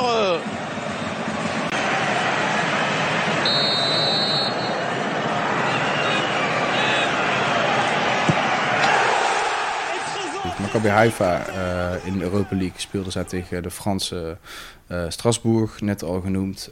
Die wedstrijd werd 3-1 verloren door de ploeg uit Israël. En ik geef hier volledig de schuld aan Kevin Blom. Jij? Ja, ik moet je eerlijk bekennen dat ik deze niet heb gezien, maar ik geloof je eigenlijk meteen. De Haifa kwam op voorsprong, 1-0, goede goal. Wildschut bleef de hele wedstrijd op de bank. Kevin Blom was scheidsrechter bij dit duel. En hij begaat gewoon een grote fout. Er is een zwalbe aan de kant van de Fransen. Die speler is niet eens doorgebroken, maar een speler van Haifa glijdt uit. En hij raakt die Fransman niet eens. En die valt. Dat zijn waarna er een penalty komt. Rode kaart voor de arme Israëlische verdediger. En vervolgens slaat die hele wedstrijd om. Strasbourg scoort 3 keer vervolgens. Ja, Kevin Blom is voorlopig denk ik niet welkom in Israël. En misschien is dat maar beter ook. Want het is daar toch niet altijd even veilig. Maar nee, en ja, je kan ook moeilijk de VAR die er niet was de schuld geven. Nee, absoluut. En ik denk dat Haifa er thuis alles aan gaat doen om het de Fransen zo moeilijk mogelijk te maken. Het is natuurlijk niet een hele makkelijke tegenstander om tegen te spelen. En misschien dat Wildschut met zijn snelheid juist wat en power toe kan voegen aan dat wel. Ja. Ik denk niet dat deze wedstrijd gespeeld is, ondanks dat het 3-1 werd voor de Fransen. Andere wedstrijd in de tweede ronde, Plovdiv tegen Sparta Trnava. Nu was Van Kessel wel speelgerechtig, speelde ook die eerste wedstrijd. Stond hij eigenlijk vanaf de basis erin, maar het ging niet zo heel erg goed. Nee, ja, hij deed zijn best, zoals we dan zeggen. Maar ja, Lokomotiv Plovdiv was aan de betere hand, hadden vaker de bal, werden natuurlijk gevaarlijker. Hadden de betere kansen. En ja, dan is het natuurlijk als aanvalsleider ook lastig om jezelf te onderscheiden. En hij werd ook nog, niet zo heel gek eigenlijk gewisseld. Ja, nee, vond ik ook. Dat 1 goede kans, 1-op-1 met de keeper. Hij nam die rechts met de buitenkant en die bal ging rechts aan de buitenkant van de paal. Daarnaast, ik denk dat zijn enige echte kans was. Werd nog een goal afgekeurd van Trnava. Dus het is de vraag wat zij tegen de Bulgaren kunnen in een thuiswedstrijd. En, een 2-0 achterstand goed maken is vaak moeilijk. Want je ziet vaak dat er dan 1 doelpunt van de tegenstander in ieder geval komt. En dan moet je er 4 maken en dan wordt het heel erg lastig. Voor Hapoel Beersheva wordt het iets minder lastig, denk ik. Hè? Ja, voor Hezebrank en Kelchens, die hebben een goede wedstrijd gespeeld tegen Kairat Almaty uit Kazachstan. 2-0 gewonnen. Ja. En allebei in de basis, onze jongens. Ja, eindelijk Keltjes. Dus die heeft daar in ieder geval 2 wedstrijden moeten wachten. En Hesselbank was belangrijk bij het eerste doelpunt. Was een penalty voor de Israëlische ploeg. Hesselbank, goede actie aan de rechterkant. Geeft die bal voor, komt op mijn hand terecht. Gaat terecht naar de stip. En vervolgens wordt hij door iemand anders binnengeschoten. Maar Nigel was er als de kippen bij op dat feestje met hem te vieren. Die grote, brede glimlach die we natuurlijk nog van hem kennen van zijn tijd mooi, bij Excelsior was weer te zien. En ik ga ervan uit dat zij het wel goed gaan doen. Mogelijke tegenstander in de volgende ronde zou zijn. Zou het Zweedse Nürköping of Liepāja zijn. Ja, dat is. Ik denk dat voor Beersheva in ieder geval wel een mooie route is richting de groepsfase van de Europa League. Is natuurlijk al afwachten wat de play-off wedstrijd gaat worden. Maar ik verwacht wel eigenlijk dat zij de groepsfase gaan halen. Ik denk het ook wel. In Zweden en Letland, het zijn natuurlijk 2 totaal verschillende landen. Maar Nürköping en Liepāja kan je denk ik wel enigszins een beetje met elkaar vergelijken. Qua reis en omstandigheden. Denk het wel. Andere ploeg die ook een goede indruk maakt. Larnaca. Dat hebben we natuurlijk net ook al genoemd met Hector Hevel. Ze speelden nu tegen Levski Sofia, waar Roberta heen is gegaan. Hè? Ja, Roberta, een mooie transfer voor hem vanuit Friesland naar Bulgarije. Ja, en dus ook meteen Europees voetbal. Alleen zat hij nu nog niet bij de selectie, was waarschijnlijk nog niet speelgerechtig. We hopen dat hij dat in de thuiswedstrijd wel is. In Cyprus ging het voor zijn ploeg in ieder geval goed mis. Want er werd met 3-0 verloren. Weer was Hevel daar aan de grondslag. Echt wel een geweldige goal ook weer, kunnen we wel zeggen. Ja, het was een afstandsschot, hè? Ja, een P-rol met links, met de wreef. Het stond al 2-0, als ik het goed heb. Ja, dit was de 3-0, ja. Dit was de 3-0, nou, en je hebt doelpunten waarmee je een wedstrijd op slot kan gooien. Maar dit was wel een kanonschot en beter kon eigenlijk niet. Helaas voor hem werd hij wel gewisseld. Maar Ja, met alle respect naar Levski Sofia en dus de nieuwe werkgever van Nigel Roberta, maar ik zie dit niet meer fout gaan eigenlijk. Nee, absoluut niet. Ik denk het ook niet. Die mogen we wel opschuiven voor de volgende ronde. En dan zouden zij als tegenstander Gent of Viitorul kunnen loten. Denk ik dat misschien nog wel een stapje te groot is. Maar dan, want Artean komt nog even terug. Hakje van Vadis. Jaremchuk, David. Oh, mooie goal. Jaremchuk voor de 6e goal. Dat is heerlijk gevoetbald. Ja, dit was Gent tegen Viitorul was de wedstrijd van de tweede ronde. Ja, ik heb nog nooit eigenlijk een voorronde wedstrijd gezien waarin zoveel gebeurde op het moment dat je het niet verwacht. Want het was een onwijs voetballende eerste helft. Yeah. Met eigenlijk, qua kansen Gent misschien in het voordeel. Maar toch stond het bij rust 5-1 voor de Belgen. En uiteindelijk werd het 6-3. Ja, dat zijn normaal gesproken geen uitslagen die je erbij verwacht. Bradley de Nooijer stond in de basis namens de Roemenen. En ja, die zag je ook af en toe een paar keer kijken van wat gebeurt ons nou? Nou hebben we George Hagi natuurlijk vaker gezien en in de gaten houden natuurlijk deze podcast. Yeah. En hij wordt niet zo niets El Comandante genoemd bij Viitorul, wat toch wel zijn kindje is. Maar ja, het is dat hij gewoon een normaal mensenhoofd heeft, maar anders had zijn kop van zijn romp gevlogen, zo boos dat hij werd.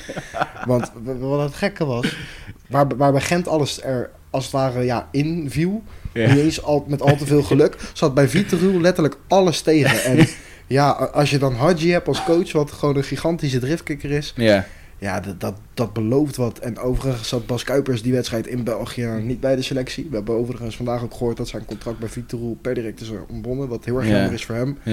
En voor de Nooijer, die twee konden natuurlijk goed met elkaar vinden. En ja, de Nooijer die moet nog de return gaan spelen in Constanta. En ja, normaal gesproken zou je zeggen, een marge van 3 doelpunten is onbegonnen werk. Maar ik wil het nog wel zien hoor. Een ploeg die onder leiding staat van Hagi en volle bak tot de macht 30 moet gaan geven. Ja, ik denk dat dat misschien wel een hele interessante gaat zijn. Ja, hij heeft natuurlijk net zo verkocht, Janis Hagi.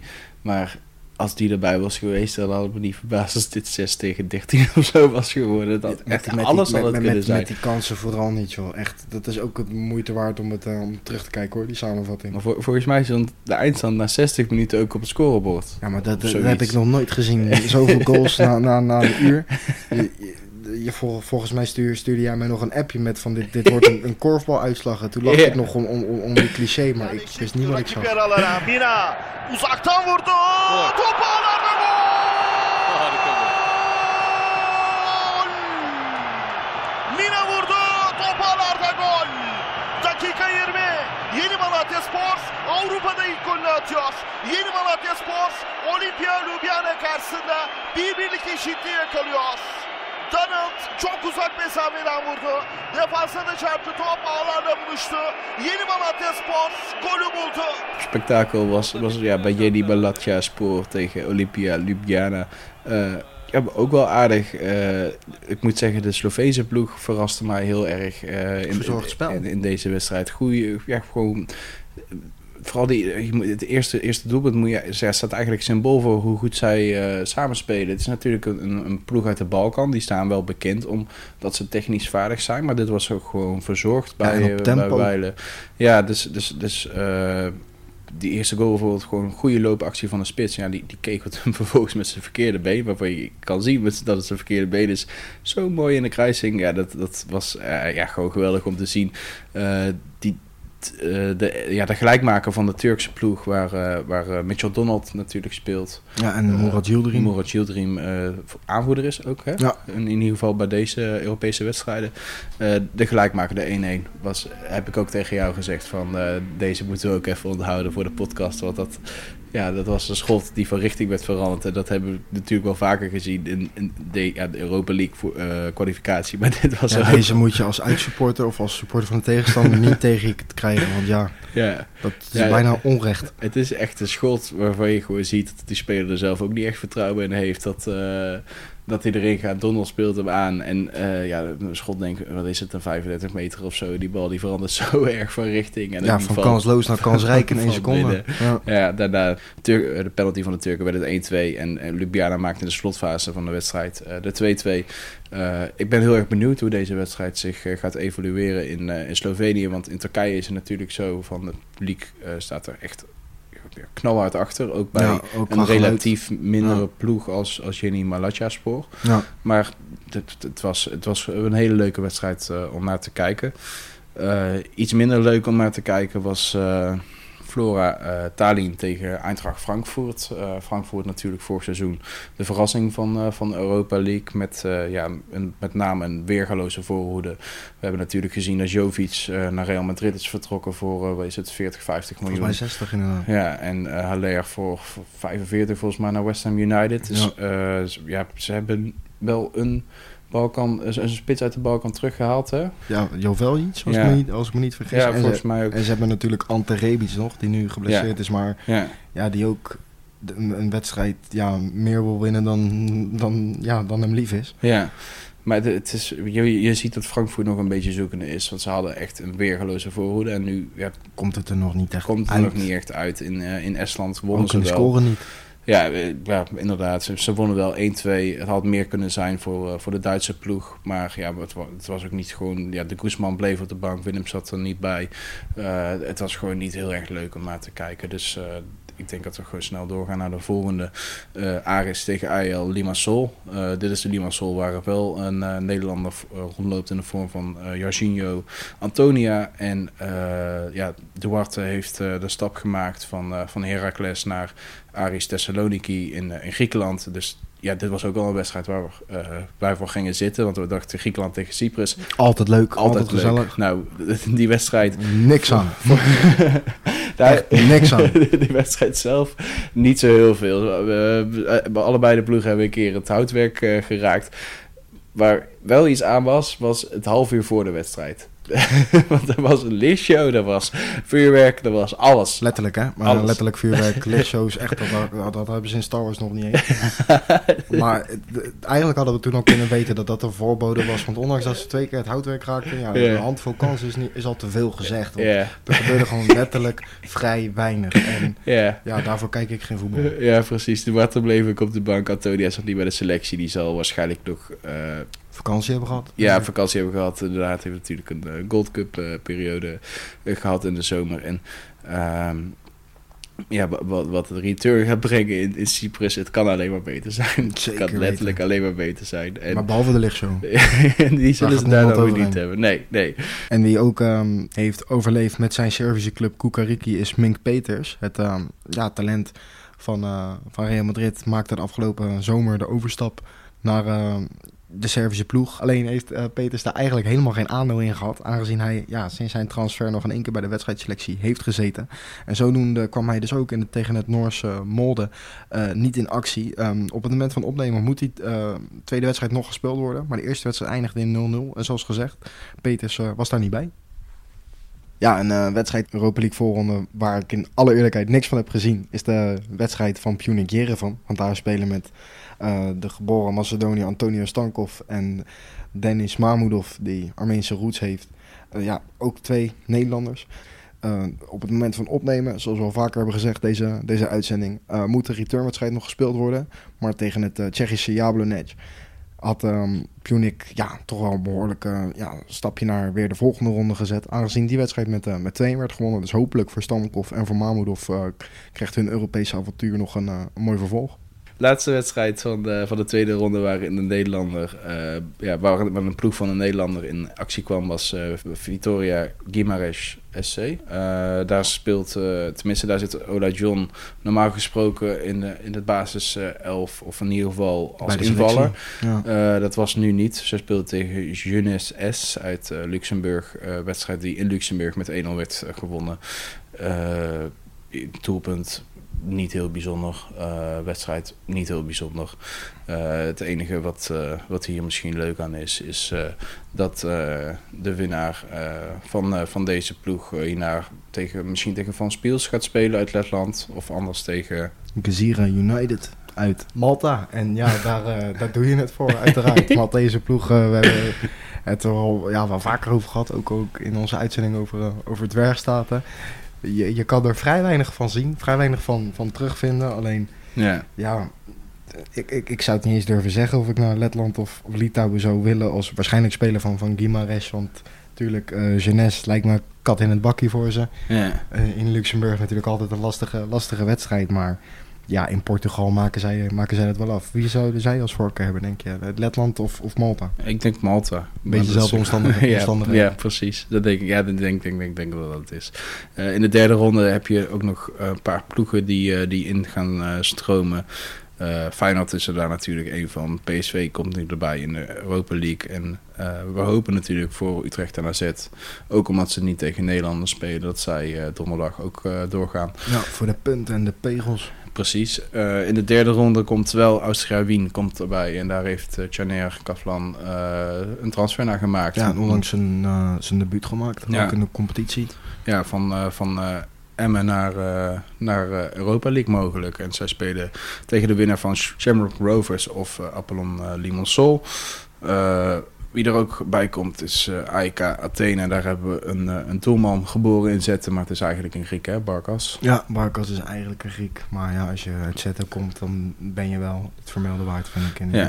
Ja, zij spelen tegen de winnaar van Honvéd tegen Universita Craiova. Ik denk ook dat AEK Athene daar gewoon de favoriet is. Vorig seizoen natuurlijk Champions League nog gespeeld tegen Ajax.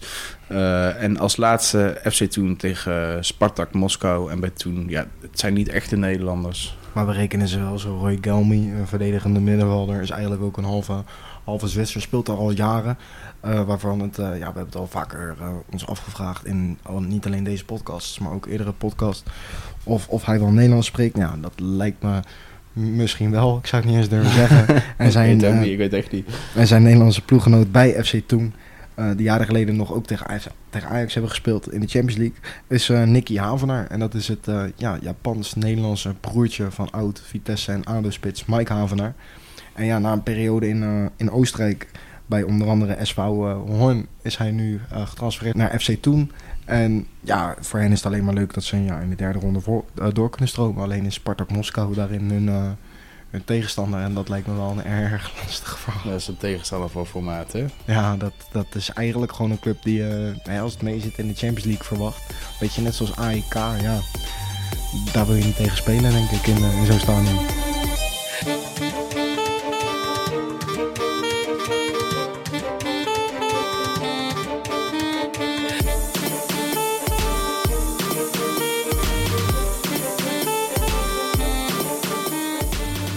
Groeten uit Verwegistan. In deze rubriek spreken we, zoals gebruikelijk, spelers in de competities die we behandelen. Dus dat zijn nu voetballers die op het Europese toneel uitkomen. Deze keeper speelde onder andere Europees voetbal met SC Heerenveen, AZ, PSV en Karelboekspoor. Hierin kwam hij tot 71 wedstrijden en hield er maar liefst 29 keer de 0. Desondanks kon hij niet voorkomen dat hij in sommige wedstrijden wel gepasseerd werd. Niet de minste namen wisten tegen hem te scoren. Het is dan ook helemaal geen schande als een topspits als Harry Kane een hat-trick tegen jou weet te maken, of superster Cristiano Ronaldo het netje achter jou laat bollen. Zulke ervaringen neem je mee in je loopbaan en maken je beter. Hoe groot de druk bij de voorrondes van Europees voetbal is en hoe lekker het gevoel is als de groepsfase wordt behaald, hoor je nu van Apoel Nicosia-keeper Boy Waterman. Boy Waterman. Hi Boy, je spreekt met Trevor van Wereldpot. Goedenavond. Goedenavond. Hey, op het moment van opnemen moet je de return tegen Sudjeska, de voorronde van de Champions League, nog spelen. Maar had je eigenlijk ooit van de tegenstander gehoord al? Nee. nee, helemaal niet. Maar goed, dat is eigenlijk al die ploegen, veel ploegen die je de eerste 2 rondes kunt treffen, daar heb ik vaak niet veel van gehoord. Maar goed, we hadden ook de kans om Slovan Bratislava te loten. Ja, dat kende ik wel. Maar Sudjeska, nee, daar had ik zelf verder nog niks van gehoord. Want jullie hebben als ploeg zijnde natuurlijk best wel veel ervaring in de kwalificatie voor de Champions League. Vaak gespeeld. Ja. Wat is daarvan je tot nu toe het meeste bijgebleven? Meestal de laatste 2 rondes. Want dan tref je echt de sterke ploegen. En dan is het natuurlijk mooi als je doorgaat tegen een sterke tegenstander.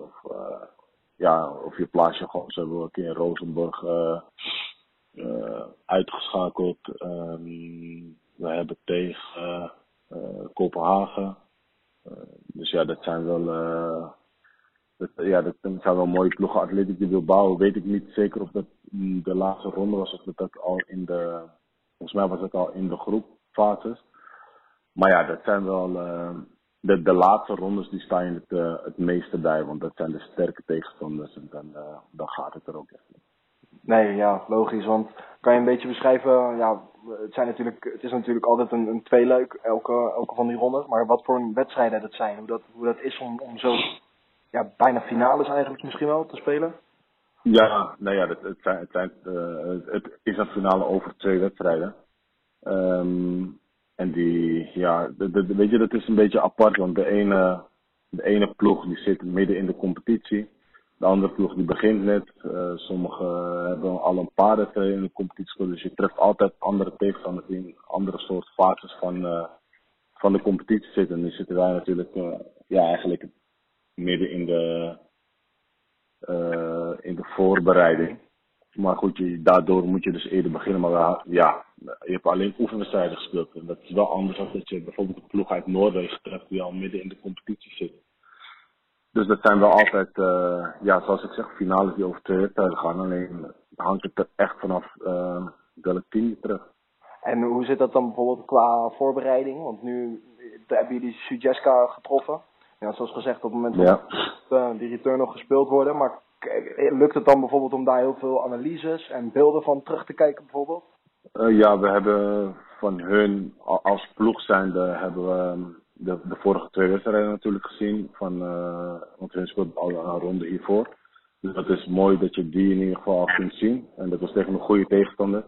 En natuurlijk heeft de trainingsstaf meerdere wedstrijden gezien, oefenwedstrijden of wedstrijden van vorig jaar. Want ook wel weer een geluk is dat dit team al een aantal jaar bij elkaar is, dus al een aantal jaar hetzelfde speelt. Dus ja, je kan wel beelden van vorig seizoen of zelfs de seizoenen daarvoor nog terughalen. En qua druk die het voor jullie een beetje als spelersgroep met zich meebrengt, zoals gezegd, je bent het dus al een beetje gewend, iedere keer zo'n kwalificatieronde spelen, maar het gaat er wel gelijk echt om aan het begin van het seizoen. Is dat merkbaar? Ja, jawel. Je merkt wel dat er druk is. Het is wel een moetje eigenlijk. We moeten wel in ieder geval Europees voetbal halen. En dat is natuurlijk mooi als je Champions League voetbal haalt. Maar het leeft. Er is druk. Van binnenuit, van buitenaf. Maar goed, daarvoor spelen wij voetbal en daar leven wij voor. Maar het is wel vanaf de allereerste wedstrijd gelijk moeten inderdaad. Voel je dan bijvoorbeeld ook, want je speelt nu al enkele jaren bij Apoel Nicosia, dat jullie dan ook meteen de hoop van Cyprus zijn? Bijvoorbeeld op Champions League voetbal? Ja, op Champions League voetbal wel. Want wij zijn in ieder geval de enige ploeg die daar kans op maken. En de andere ploegen die spelen voor Europa. Dus qua Champions League voetbal ben je wel het enige team dat vanuit Cyprus daar kans op maakt. En dus ook wel de hoop. Nee, logisch. Want merk je er bijvoorbeeld als je voorafgaand aan die wedstrijden door de stad loopt en deze wedstrijden komen eraan, dat je bijvoorbeeld al vaker wordt aangesproken dan normaal met bijvoorbeeld succeswensen of... Nou ja, nee, niet meer dan normaal, want ik moet zeggen dat ze hier het altijd doen. In ieder geval in de 4 jaar dat ik hier ben is het nooit echt heel rustig. Dus er is altijd wel mensen die naar je toe komen. En het is niet zo dat het nu meer is of zo. Ze zijn hier gewoon wel voetbalgek. Dus er is altijd wel mensen die naar je toe komen.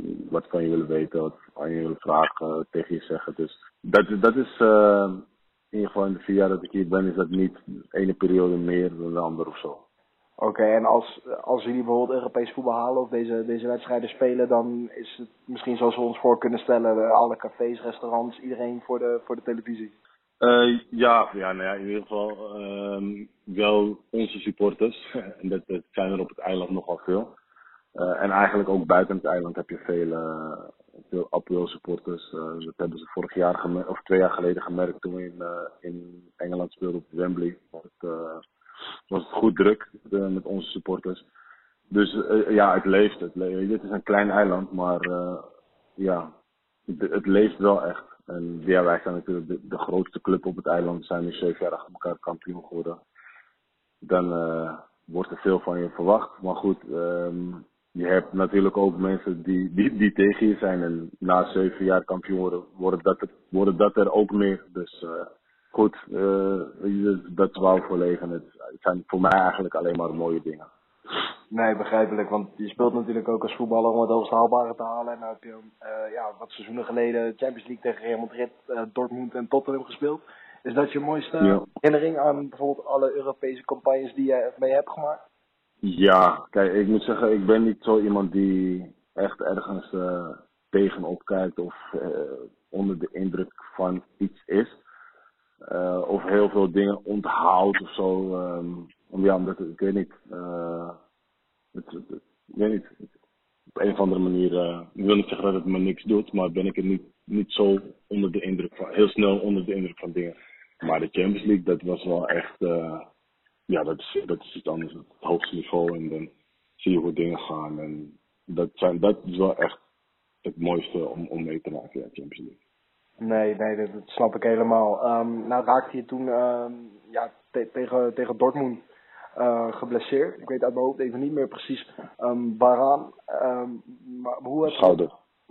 Hoe heb je dat toen beleefd? Want dat is natuurlijk het moment suprême. Je wil sowieso niet geblesseerd raken, maar waarin... Ja, hoe ziet de wereld er dan uit op een gegeven moment? Zwart.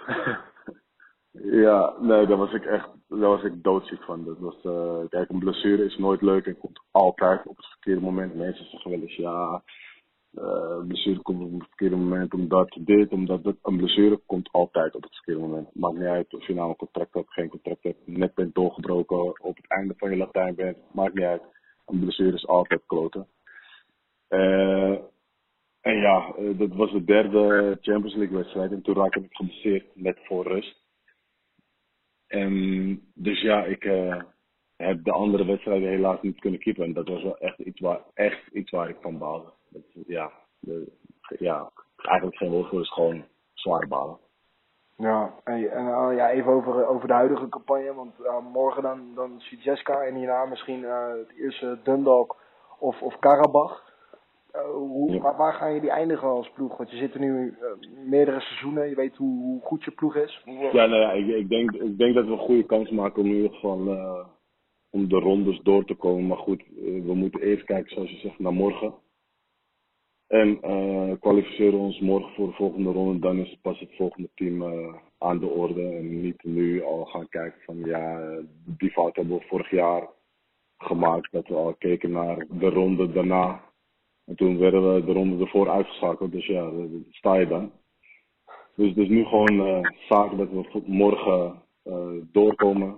Ons kwalificeren. En dan zien we wel wat de volgende ronde ons brengt. Oké, dus als ik jou goed begrijp, is er bijvoorbeeld niet echt vanuit de club hoe zeg je dat? Misschien echt een strakke doelstelling gesteld, meer van... Weer wel. De doelstelling? Nee, de doelstelling is Europees voetballen. Dat is de doelstelling.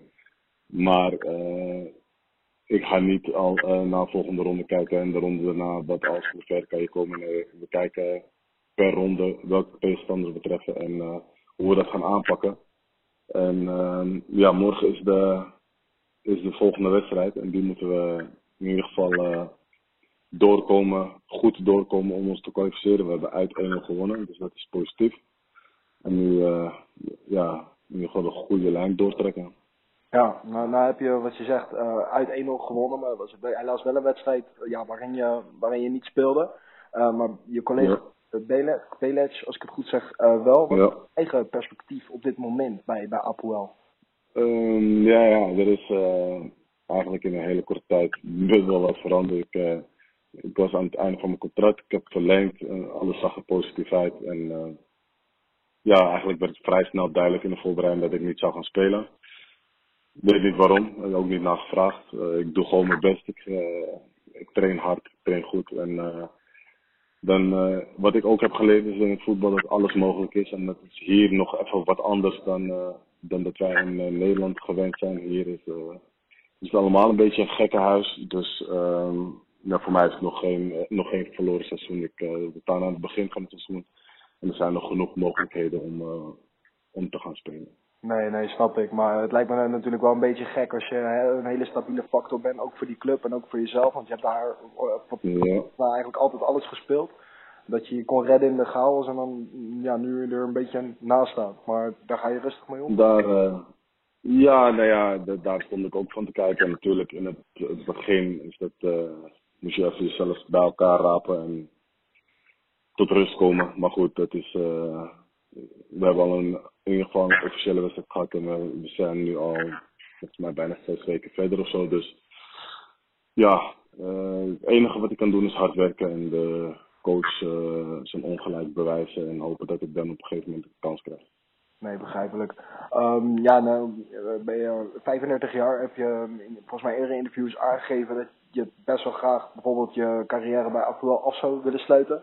Nou is dat misschien een mogelijkheid, maar zijn er bijvoorbeeld nog andere ambitieuze plannen, mocht de kans zich voordoen dat je misschien nog bijvoorbeeld elders wil spelen of aan het voetbal wil proeven?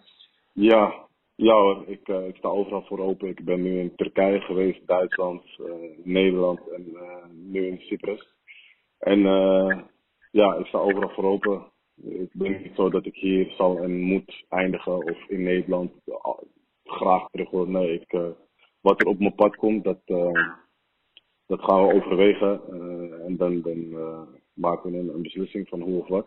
Dus het is niet zo dat ik de deur dichtgooi. Ik sta overal voor open. Oké, heb ik nog eigenlijk een vraag die niet zoveel met Champions League voetbal of bijvoorbeeld contracten te maken heeft. Maar ik heb gezien dat je met nummer 99 speelt al jarenlang.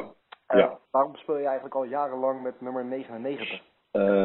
Ik ging toen naar Turkije en daar is het eigenlijk begonnen. Heb ik het ooit eens een keer gezien en ik vond het mooi, 2 negens. Vond het gewoon mooi op een shirt. Toen ik daar naartoe ging, vroegen ze mij wat voor nummer ik wilde. En toen nam ik eerst het nummer wat ik bij PSV had. Dat was bezet, maar dat wilden ze nog wel afstaan, wisselen. Zei ik, nee, dat is helemaal niet nodig. Zo gehecht ben ik er niet aan. Ik vond het gewoon mooi om met hetzelfde nummer te spelen. En toen keek ik op de lijst wat er nog over was en toen zag ik 99, dan 99. En hetzelfde verhaal eigenlijk, dat ik vanuit Turkije naar Cyprus ging, wilde ik met mijn oude nummer doorgaan en dat nummer was nog vrij, dus zodoende. Nou, heb je de afgelopen jaren heel veel gespeeld, zowel bij Karelboek als Apoel. Is het dan ook een beetje een soort van bijgeloof, dat je denkt van als we het dan toch goed doen, dan verandert er ook niks aan mijn nummer? Nee, eigenlijk niet. Ik ben niet zo bijgelovig. Ik vond het een mooi nummer. En ik wilde toen vanuit PSV met het nummer door naar Turkije. Dat was bezet. En toen heb ik voor dat nummer gekozen. En toen ben ik van club veranderd. En toen was het mogelijk om met hetzelfde nummer door te gaan. En was dat niet zo, dan had ik een ander nummer gekozen. Ook geen probleem. Oké. Ja, dan heb ik nou weer eigenlijk een vraag over de Champions League. Omdat je net al liet vallen dat je wel je wedstrijden speelt en af en toe aan terugdenkt, maar niet echt alles onthoudt. Maar wat is nou jouw persoonlijke Champions League hoogtepunt van alle wedstrijden die je hebt gespeeld? Ik vind de wedstrijd in en tegen Madrid, die staat me het meest bij. Omdat ik zelf daar nog nooit was geweest, nog nooit had gespeeld. En Madrid was dat jaar de titelhouder, verdediger. Dus dat is wel wat me het meest bijstaat. Die andere 2 wedstrijden, Tottenham en Dortmund, die waren bij ons thuis. Dus dat was eigenlijk wel een soort van normaal eigenlijk. Wel in de Champions League mooie tegenstanders, maar was een soort van gewenning. Weet je, was thuisfront. En die wedstrijd was de allereerste wedstrijd daar. Ja, dat was zo mooi. Familie was mee en zo, dus dat was mooi. Heb je die wedstrijd in Madrid eigenlijk ooit nog wel eens bijvoorbeeld teruggezien? De goals van Ronaldo en iets van Ramos? Jawel, sowieso gelijk daarna kijk ik het terug om te zien hoe of wat er fout ging, wat ik heb gemist, wat ik beter kon doen, whatever. En nu dat mijn zoontje iets ouder wordt, die is nu 4 jaar, En die vindt voetbal helemaal geweldig en die heeft iets met Ronaldo. Dus ja, op een gegeven moment kwam het te sprake van ja, papa heeft ook tegen Ronaldo gespeeld. Oh, dat wilde hij dus zien. En sindsdien kijkt hij bijna dagelijks terug op YouTube. Dus ik word er wel vaak aan herinnerd, ja. Zeg je daar niet op een gegeven moment wat van? Of vind je dat alleen maar mooi eigenlijk? Nee. Ik vind het mooi dat hij zo weg is van voetbal.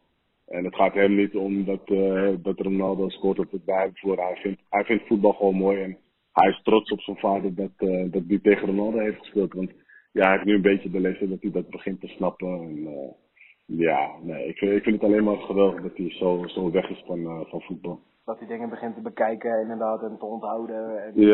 Ja, trucjes nadoen en Ronaldo zijn juichen nadoen en dat soort dingen. Dus ja, dat zijn mooie dingen. Wordt het ook een keeper, denk je? Ik hoop het niet.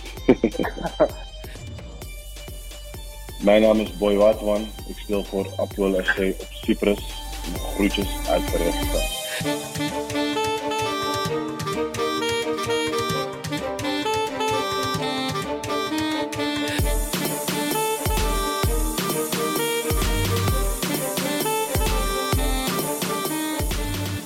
Tot voor dit voetbalseizoen had deze vleugelverdediger 2 Europese wedstrijden voor Vitesse gespeeld. Ondanks dit geringe aantal is hij, mede door zijn 3 interlands voor het Marokkaanse elftal, een ervaren kracht in de selectie van zijn huidige ploeg. Met zijn leeftijd van 31 jaar is het sowieso geweldig om nog Europees voetbal te mogen spelen. Waar deze campagne gaat brengen, weet nog niemand. Hoewel vooruitkijken nog niet zoveel zin heeft, omdat ieder tweeluik een nieuwe finale is, kijkt hij maar wat graag naar wat de eventuele mogelijke tegenstanders zullen zijn.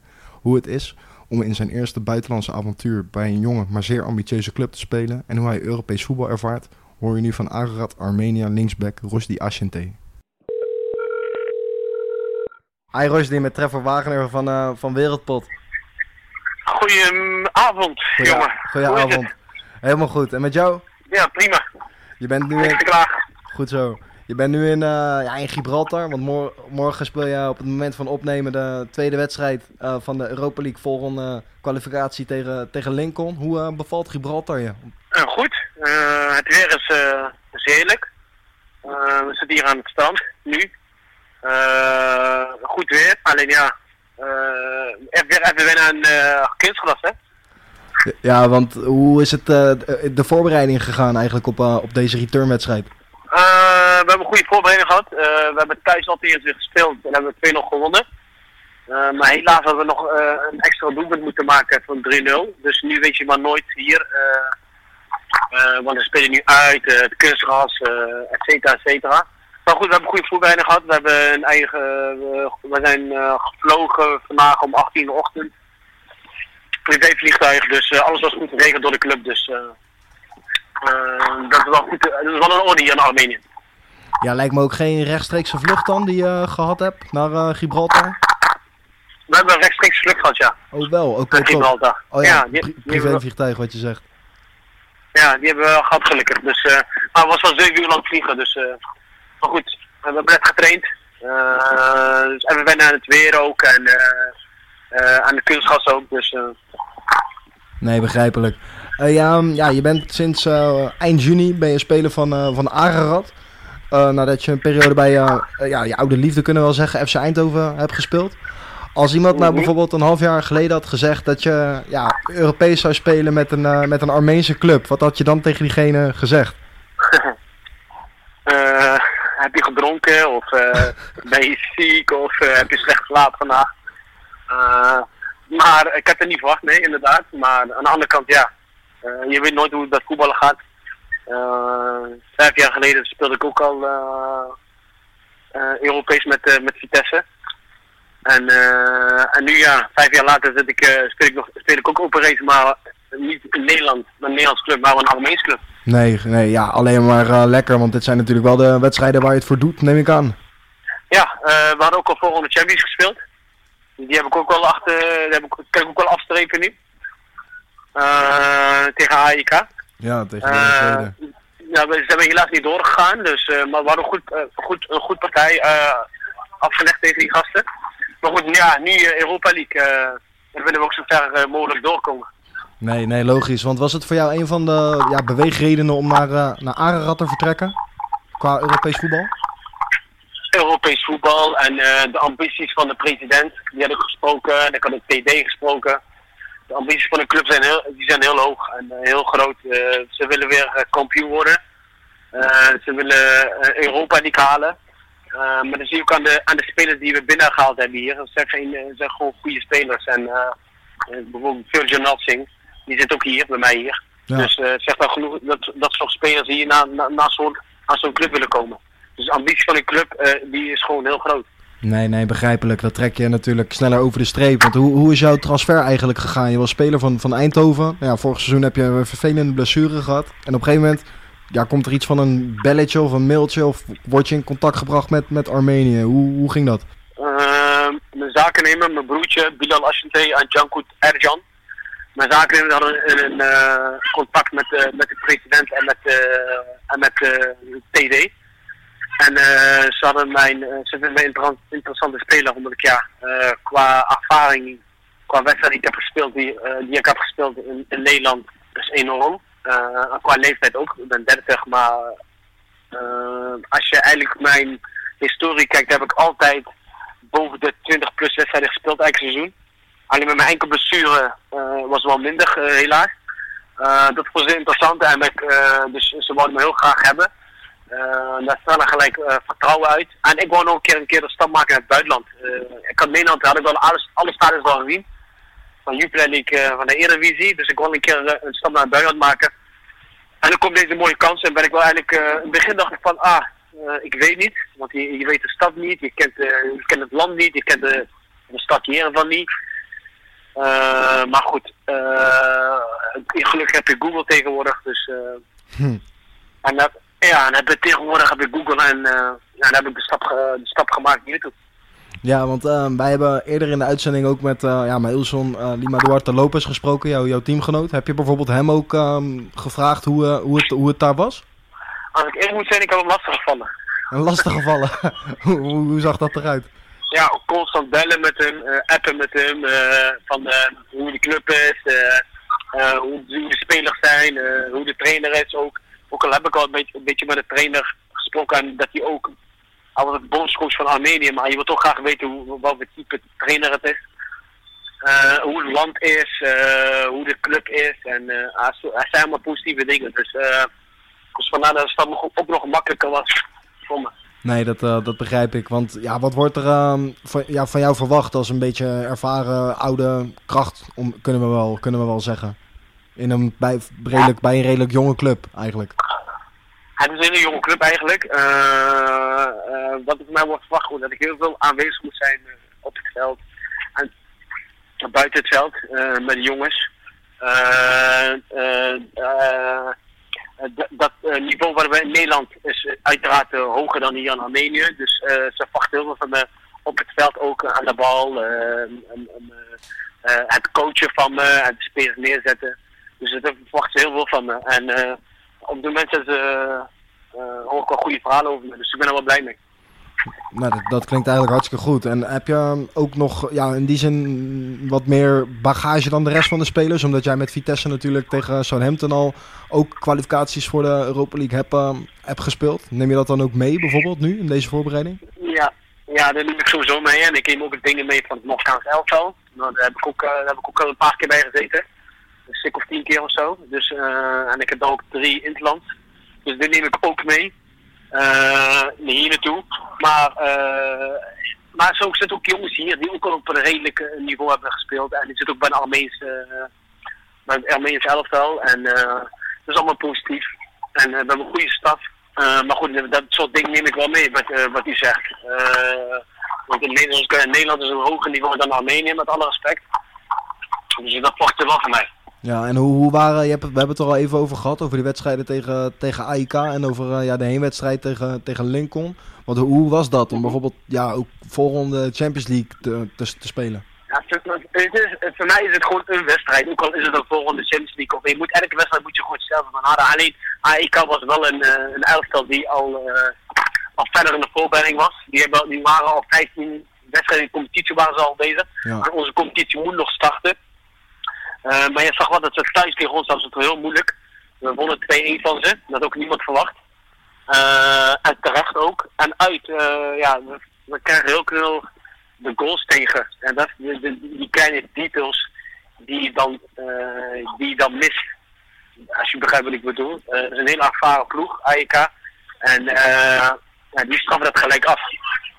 Maar toch hebben wij een goed spel afgeleverd tegen AEK. En hadden we eigenlijk nog door kunnen gaan ook nog. Maar goed, helaas, het is niet gebeurd. Maar goed, die bagage nemen we dus mee. En dan tegen Lincoln nu, je bent thuis met 2-0 van ze. Maar de wedstrijd is nog niet gespeeld hier. Nee, want hoe was de thuiswedstrijd? Je zei zelf al, we hadden misschien een doelpuntje extra aan moeten maken om het voor onszelf de uitgangspositie makkelijker te maken. Maar dat leek me ook een best wel heel stugge ploeg. Eigenlijk totaal niet te vergelijken met bijvoorbeeld AEK, waar toch veteranen als Larsson rondliepen en bij Lincoln misschien wat onbekendere spelers. Bij AEK liep die spits van Siktersson liep daar rond, Al-Yunusi liep daar rond, Larsson liep daar rond. Er zijn gewoon heel veel spelers die in de Premier League hebben gespeeld, in de Bundesliga, in Frankrijk, bij Ajax bijvoorbeeld ook. En bij Lincoln, het is eigenlijk meer Gibraltar, is gewoon eigenlijk Spaans voetbal eigenlijk. Ze spelen heel goed positiespel. Ze hebben heel goede middenvelders, die graag tussen niet spelen, die graag aan de ballen willen hebben. En bij AEK was meer de lange bal op die spits en dan eronder komen. Hier is het echt gewoon meer positiespel en tussen die niet spelen. Dus we zijn gewaarschuwd eigenlijk. Dat hebben we thuis al meegemaakt tegen die gasten. Als je ze laat voetballen, dan heb je een heel goed probleem tegen. Ja, want had je dat van tevoren verwacht eigenlijk? Dat je tegen een ploeg zou komen die technisch vaardig is, snel de bal rond laat gaan eigenlijk. En dat uit met alle respect Gibraltar. Nee, dat had je eigenlijk niet. We hadden wel beelden van ze gezien. En daar zag je al dat ze redelijk goed aan de bal zijn. Maar goed, je denkt, Gibraltar, wat is het? Het is een klein landje. Hoeveel inwoners hebben hun? Denk 6000? Ja, ik zou het niet eens durven zeggen eigenlijk.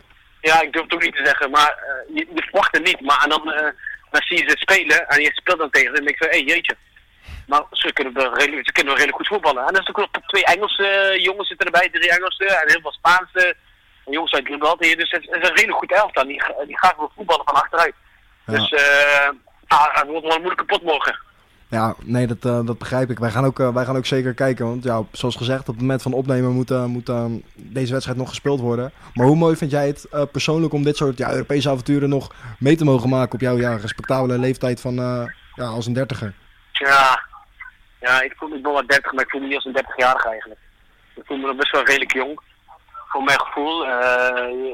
Je doet er echt alles aan om zo lang mogelijk vol te houden. Dus je let op je voeding, op tijd naar bed, et cetera. Maar het is gewoon mooi, het is gewoon prachtig. En ik probeer te winnen nu. Dat we doorgaan en dan spelen we misschien tegen Dynamo Zagreb. Of een club uit Georgië. Dus ik heb er wel zin in eigenlijk. Nee, begrijp ik heel goed. Want je club is zoals gezegd jong, ambitieus. Maar wordt er dan bijvoorbeeld ook al een echte doelstelling bepaald wat Europees voetbal aangaat? Los van natuurlijk zo ver mogelijk willen komen. Ja, dat bespreken we wel hier in de groep, bespreken we dat met elkaar. Dus je kan het wel naar de media uiten. Maar we willen nu deze ronde willen we gewoon heel graag doorgaan. Met de spelers die we hebben en die we gehaald hebben, moet het ook kunnen. Maar goed, wij moeten, maar dat gebeurt niet 1, 2, 3, als je begrijpt wat ik bedoel. Dus we moeten wel scherp zijn vanmorgen. En dan komt de uitdaging uit, spelen tegen Dynamo Zagreb of tegen een club uit Georgië. Dan ligt aan de situatie dan aan. Maar als voetballer wil je eigenlijk zoveel mogelijk wedstrijden winnen en zo ver komen in de Europa League of in de Champions League. En onze doel is eigenlijk voor elke club kwalificeren voor Europa League. Dat zijn de mooiste wedstrijden. Nee, logisch. En kampioenschap, dat spreekt voor zich. De versterkingen die we binnen hebben gehaald en de versterkingen die deze zomer zijn gekomen en in de winterstop. Dus wij willen ook graag ook de kampioenschap weer winnen. Ja, dus de focus ligt eigenlijk letterlijk op 2 fronten, zowel in eigen land als in Europa. Ja, want zoals ik al zei, de president is heel ambitieus, de TD, de trainer ook, die wil ook graag ook. Het mooiste ook, de spelers ook heel graag. Dus, en we zijn een heel hechte groep. Er zitten gewoon een mix jongens uit Rusland, jongens uit Armenië, jongens uit Nederland en jongens uit Portugal en Frankrijk. Dus de mix en uit Servië, dus de mix is gewoon heel, heel goed. En we zijn in een heel echt team. Dus, heel Europees eigenlijk, als ik het zo hoor. Ja, eigenlijk wel ja. En we zitten ook met elkaar en we lachen met elkaar en we praten Ik ken ook wel een paar woorden nu in het Russisch, dus het komt allemaal goed. Oké, nee, dat klinkt hartstikke goed. Wil ik het toch, ook al kijken jullie misschien als team en als club zijn er niet super ver vooruit. En dat begrijp ik ook helemaal. Maar Zagreb heeft uit daar 0-2 gewonnen. En de verliezer van dat tweeluik, die treffen jullie. Dus waarschijnlijk speel je de volgende ronde tegen een buurland. Tegen Saburtalo. Wordt dat al enigszins besproken bij jullie? Of dat qua sentiment, hoe dat leeft? Nee, als ik eerlijk ben, nee. Alleen, ik kijk best wel vooruit. Om te kijken van tegen wie moeten we dan en tegen wie moeten we dit. Want tegen AEK was het ook, moesten we tegen Maribor, als we wonnen. Nu ook, dus nu moeten we tegen een club uit Georgië. Ik weet ook helemaal niks van de club. Ik weet ook helemaal niks van het land. Ja, weet ik wel een beetje, want bij Vitesse was het met Goran Kasha en met Paco Kazishvili, ja. Dat weet ik wel een beetje over het land, maar niks over de club zelf. Maar dat zien we dan wel. Maar het belangrijkste is gewoon dat we nu morgen de 3 punten pakken. Ja. Doorgaan. En dan zien we dan wat tegen we moeten. Ja, en dat het maar zo lang mogelijk mag duren. En wellicht kan je daarna bijvoorbeeld Vaco en Kasia lastig gaan vallen met eventueel informatie uit Georgië. Ja, precies. Dat ga ik ook zeker doen. Want ik heb nog steeds contact met ze. En ze zitten in Amerika. Maar goed, ik heb nog steeds contact met ze. En dat zal zeker gebeuren. Top. Hey, heb ik gelezen dat je ook bijvoorbeeld voordat je naar Armenië vertrok ook aanbiedingen uit Azerbeidzjan en Turkije, als ik het goed heb, uiteindelijk naast je neer hebt gelegd. Hoe is dat dan, zeg maar, toen zo gegaan en dat je nu toch wel de stap naar Armenië hebt gemaakt? Is dat op basis van gevoel gegaan? Ja, dat sowieso. Ik was toen bijna rond met de club uit Azerbeidzjan en Turkije. Maar goed, zoals je zei, ik was terug naar Eindhoven. Van der Leeg, die wou mij heel graag weer terug hebben naar Eindhoven. Ook qua ervaring ook, enzovoort. En we hadden een jonge ploeg. Dus had ik toen de keuze gemaakt om terug te gaan naar mijn oude club. Daar heb ik nog steeds geen spijt van gehad. Alleen de stap naar Azerbeidzjan en Turkije, dat was wel oké. En financieel was het gewoon veel meer bij Eindhoven. Maar mijn gevoel zei van, kies voor Eindhoven, lekker terug bij de familie, even dichtbij. En dat heb ik dus gemaakt. Maar Armenië is wat anders. Armenië zit hier met 2 Nederlanders hier. De trainer, die wil graag voetballen, spelen van achteruit. Dus dan kies je voor je gevoel. En dat gevoel zegt, ga lekker terug naar Eindhoven. Naar je stad, waar je bent geboren en getogen. En ga dan daar, en kijk daarna wel voor je draai wat kan gaan doen. En dat is een mooie stap nu naar Armenië. Nee, begrijpelijk. Want wat zei je familie over de stap? Je familie is, je broertje is natuurlijk ook je zaakwaarnemer. Dachten zij ook meteen van, nu het buitenlandse avontuur zich toch aandient, meteen doen? Als ik moet zijn, mijn ouders, die willen liever niet. Je weet hoe ouders zijn. Ja. Die willen dat hun kind gewoon letterlijk 5 meter vandaan woont. En dat op visite kunnen komen. Je weet hoe het gaat. Maar goed, ik ben als voetballer. Dus ik wil gewoon heel graag een stap maken naar het buitenland toe. En ik ben blij dat ik hier ben gekomen met, omdat hier ook nog 2 Nederlanders zitten. Dus dat maakt het nog makkelijker. Ja, en de Turkije bijvoorbeeld, of in Azerbeidzjan zat ik in mijn eentje dan misschien daar. En het wordt wel goed opgevangen door de jongens daar uit het buitenland. Maar goed, ik zit hier met Lima en met Narsen hier, dus dat maakt het wel makkelijker. Nou jongens en meiden, ik ben Ruzi Ashte. Ik voel me bij Arad Armenia en de groeten uit Verwegistan.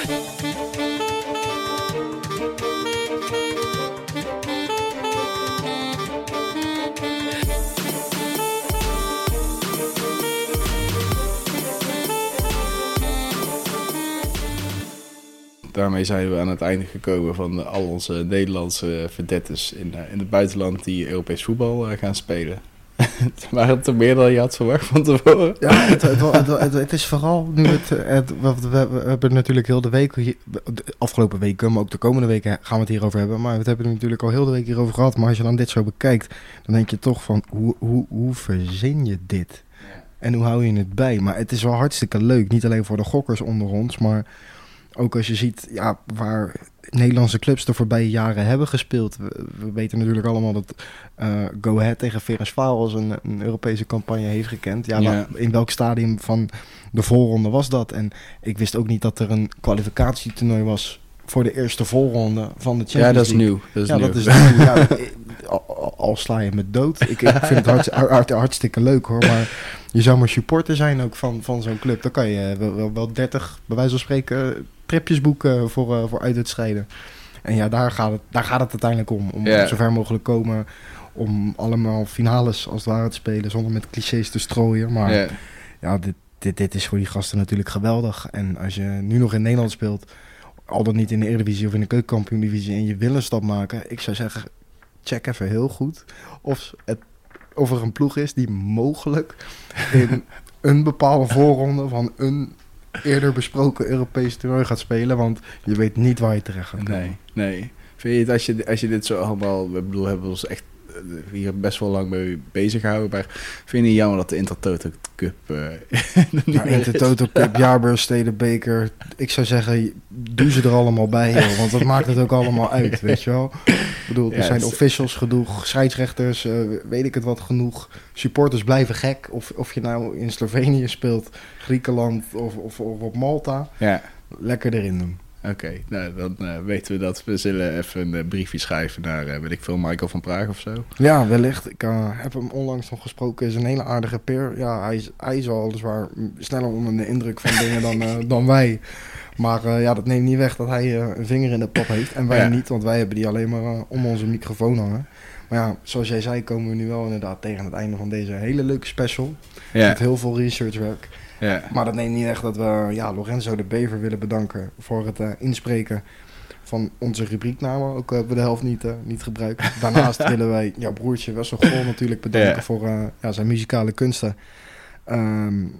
En Mailson van Ararat Armenia, de ploeggenoot van Rusty Ashente, bedanken voor het helpen in contact komen met Ashente. Want zonder hem was dat niet gelukt. En we wensen hen uiteraard heel veel succes in hun Europese campagne. Ja, en heb je nou nu dit beluisterd en denk je van, ik kan niet wachten tot de derde voorronde begint. Ik wil even de data geven. De eerste wedstrijden van de Champions League zijn op 6 en 7 augustus. Dan speelt Ajax in ieder geval ook. En de terugwedstrijden op 13 en 14 augustus bij de Europa League. Waarschijnlijk de meeste wedstrijden op donderdag. Dus dat is op 8 augustus. En de terugwedstrijd op 15 augustus. En de ronde waar het er eigenlijk echt toe doet, dat is natuurlijk de play-off ronde, de vierde kwalificatieronde ook wel genoemd. 20 en 21 augustus daarvan de eerste wedstrijd. En de returns op 27 en 28 augustus. Dus de Europa League op 22 augustus, de donderdag. En op 29 augustus is de laatste kwalificatiewedstrijd van de Europa League. En dus dan kan het feest echt beginnen. Schrijf deze data in je agenda. Net als onze socials eigenlijk. Dat is @wereldpot nog steeds. Ja. Net als ons e-mailadres wereldpot@gmail.com. Ja. We hopen dat jullie ervan hebben genoten. En wat van hebben begrepen. Dat hebben wij in ieder geval wel. En weet dat het meer dan ooit om coëfficiëntenpunten draait. Ja, dat is wel heel belangrijk om niet te vergeten. Ik denk dat in ieder geval willen wij deze special in ieder geval opdragen aan Johan Cruijff. Want 14 zal voor altijd in ons hart zitten. Hè? Zeker.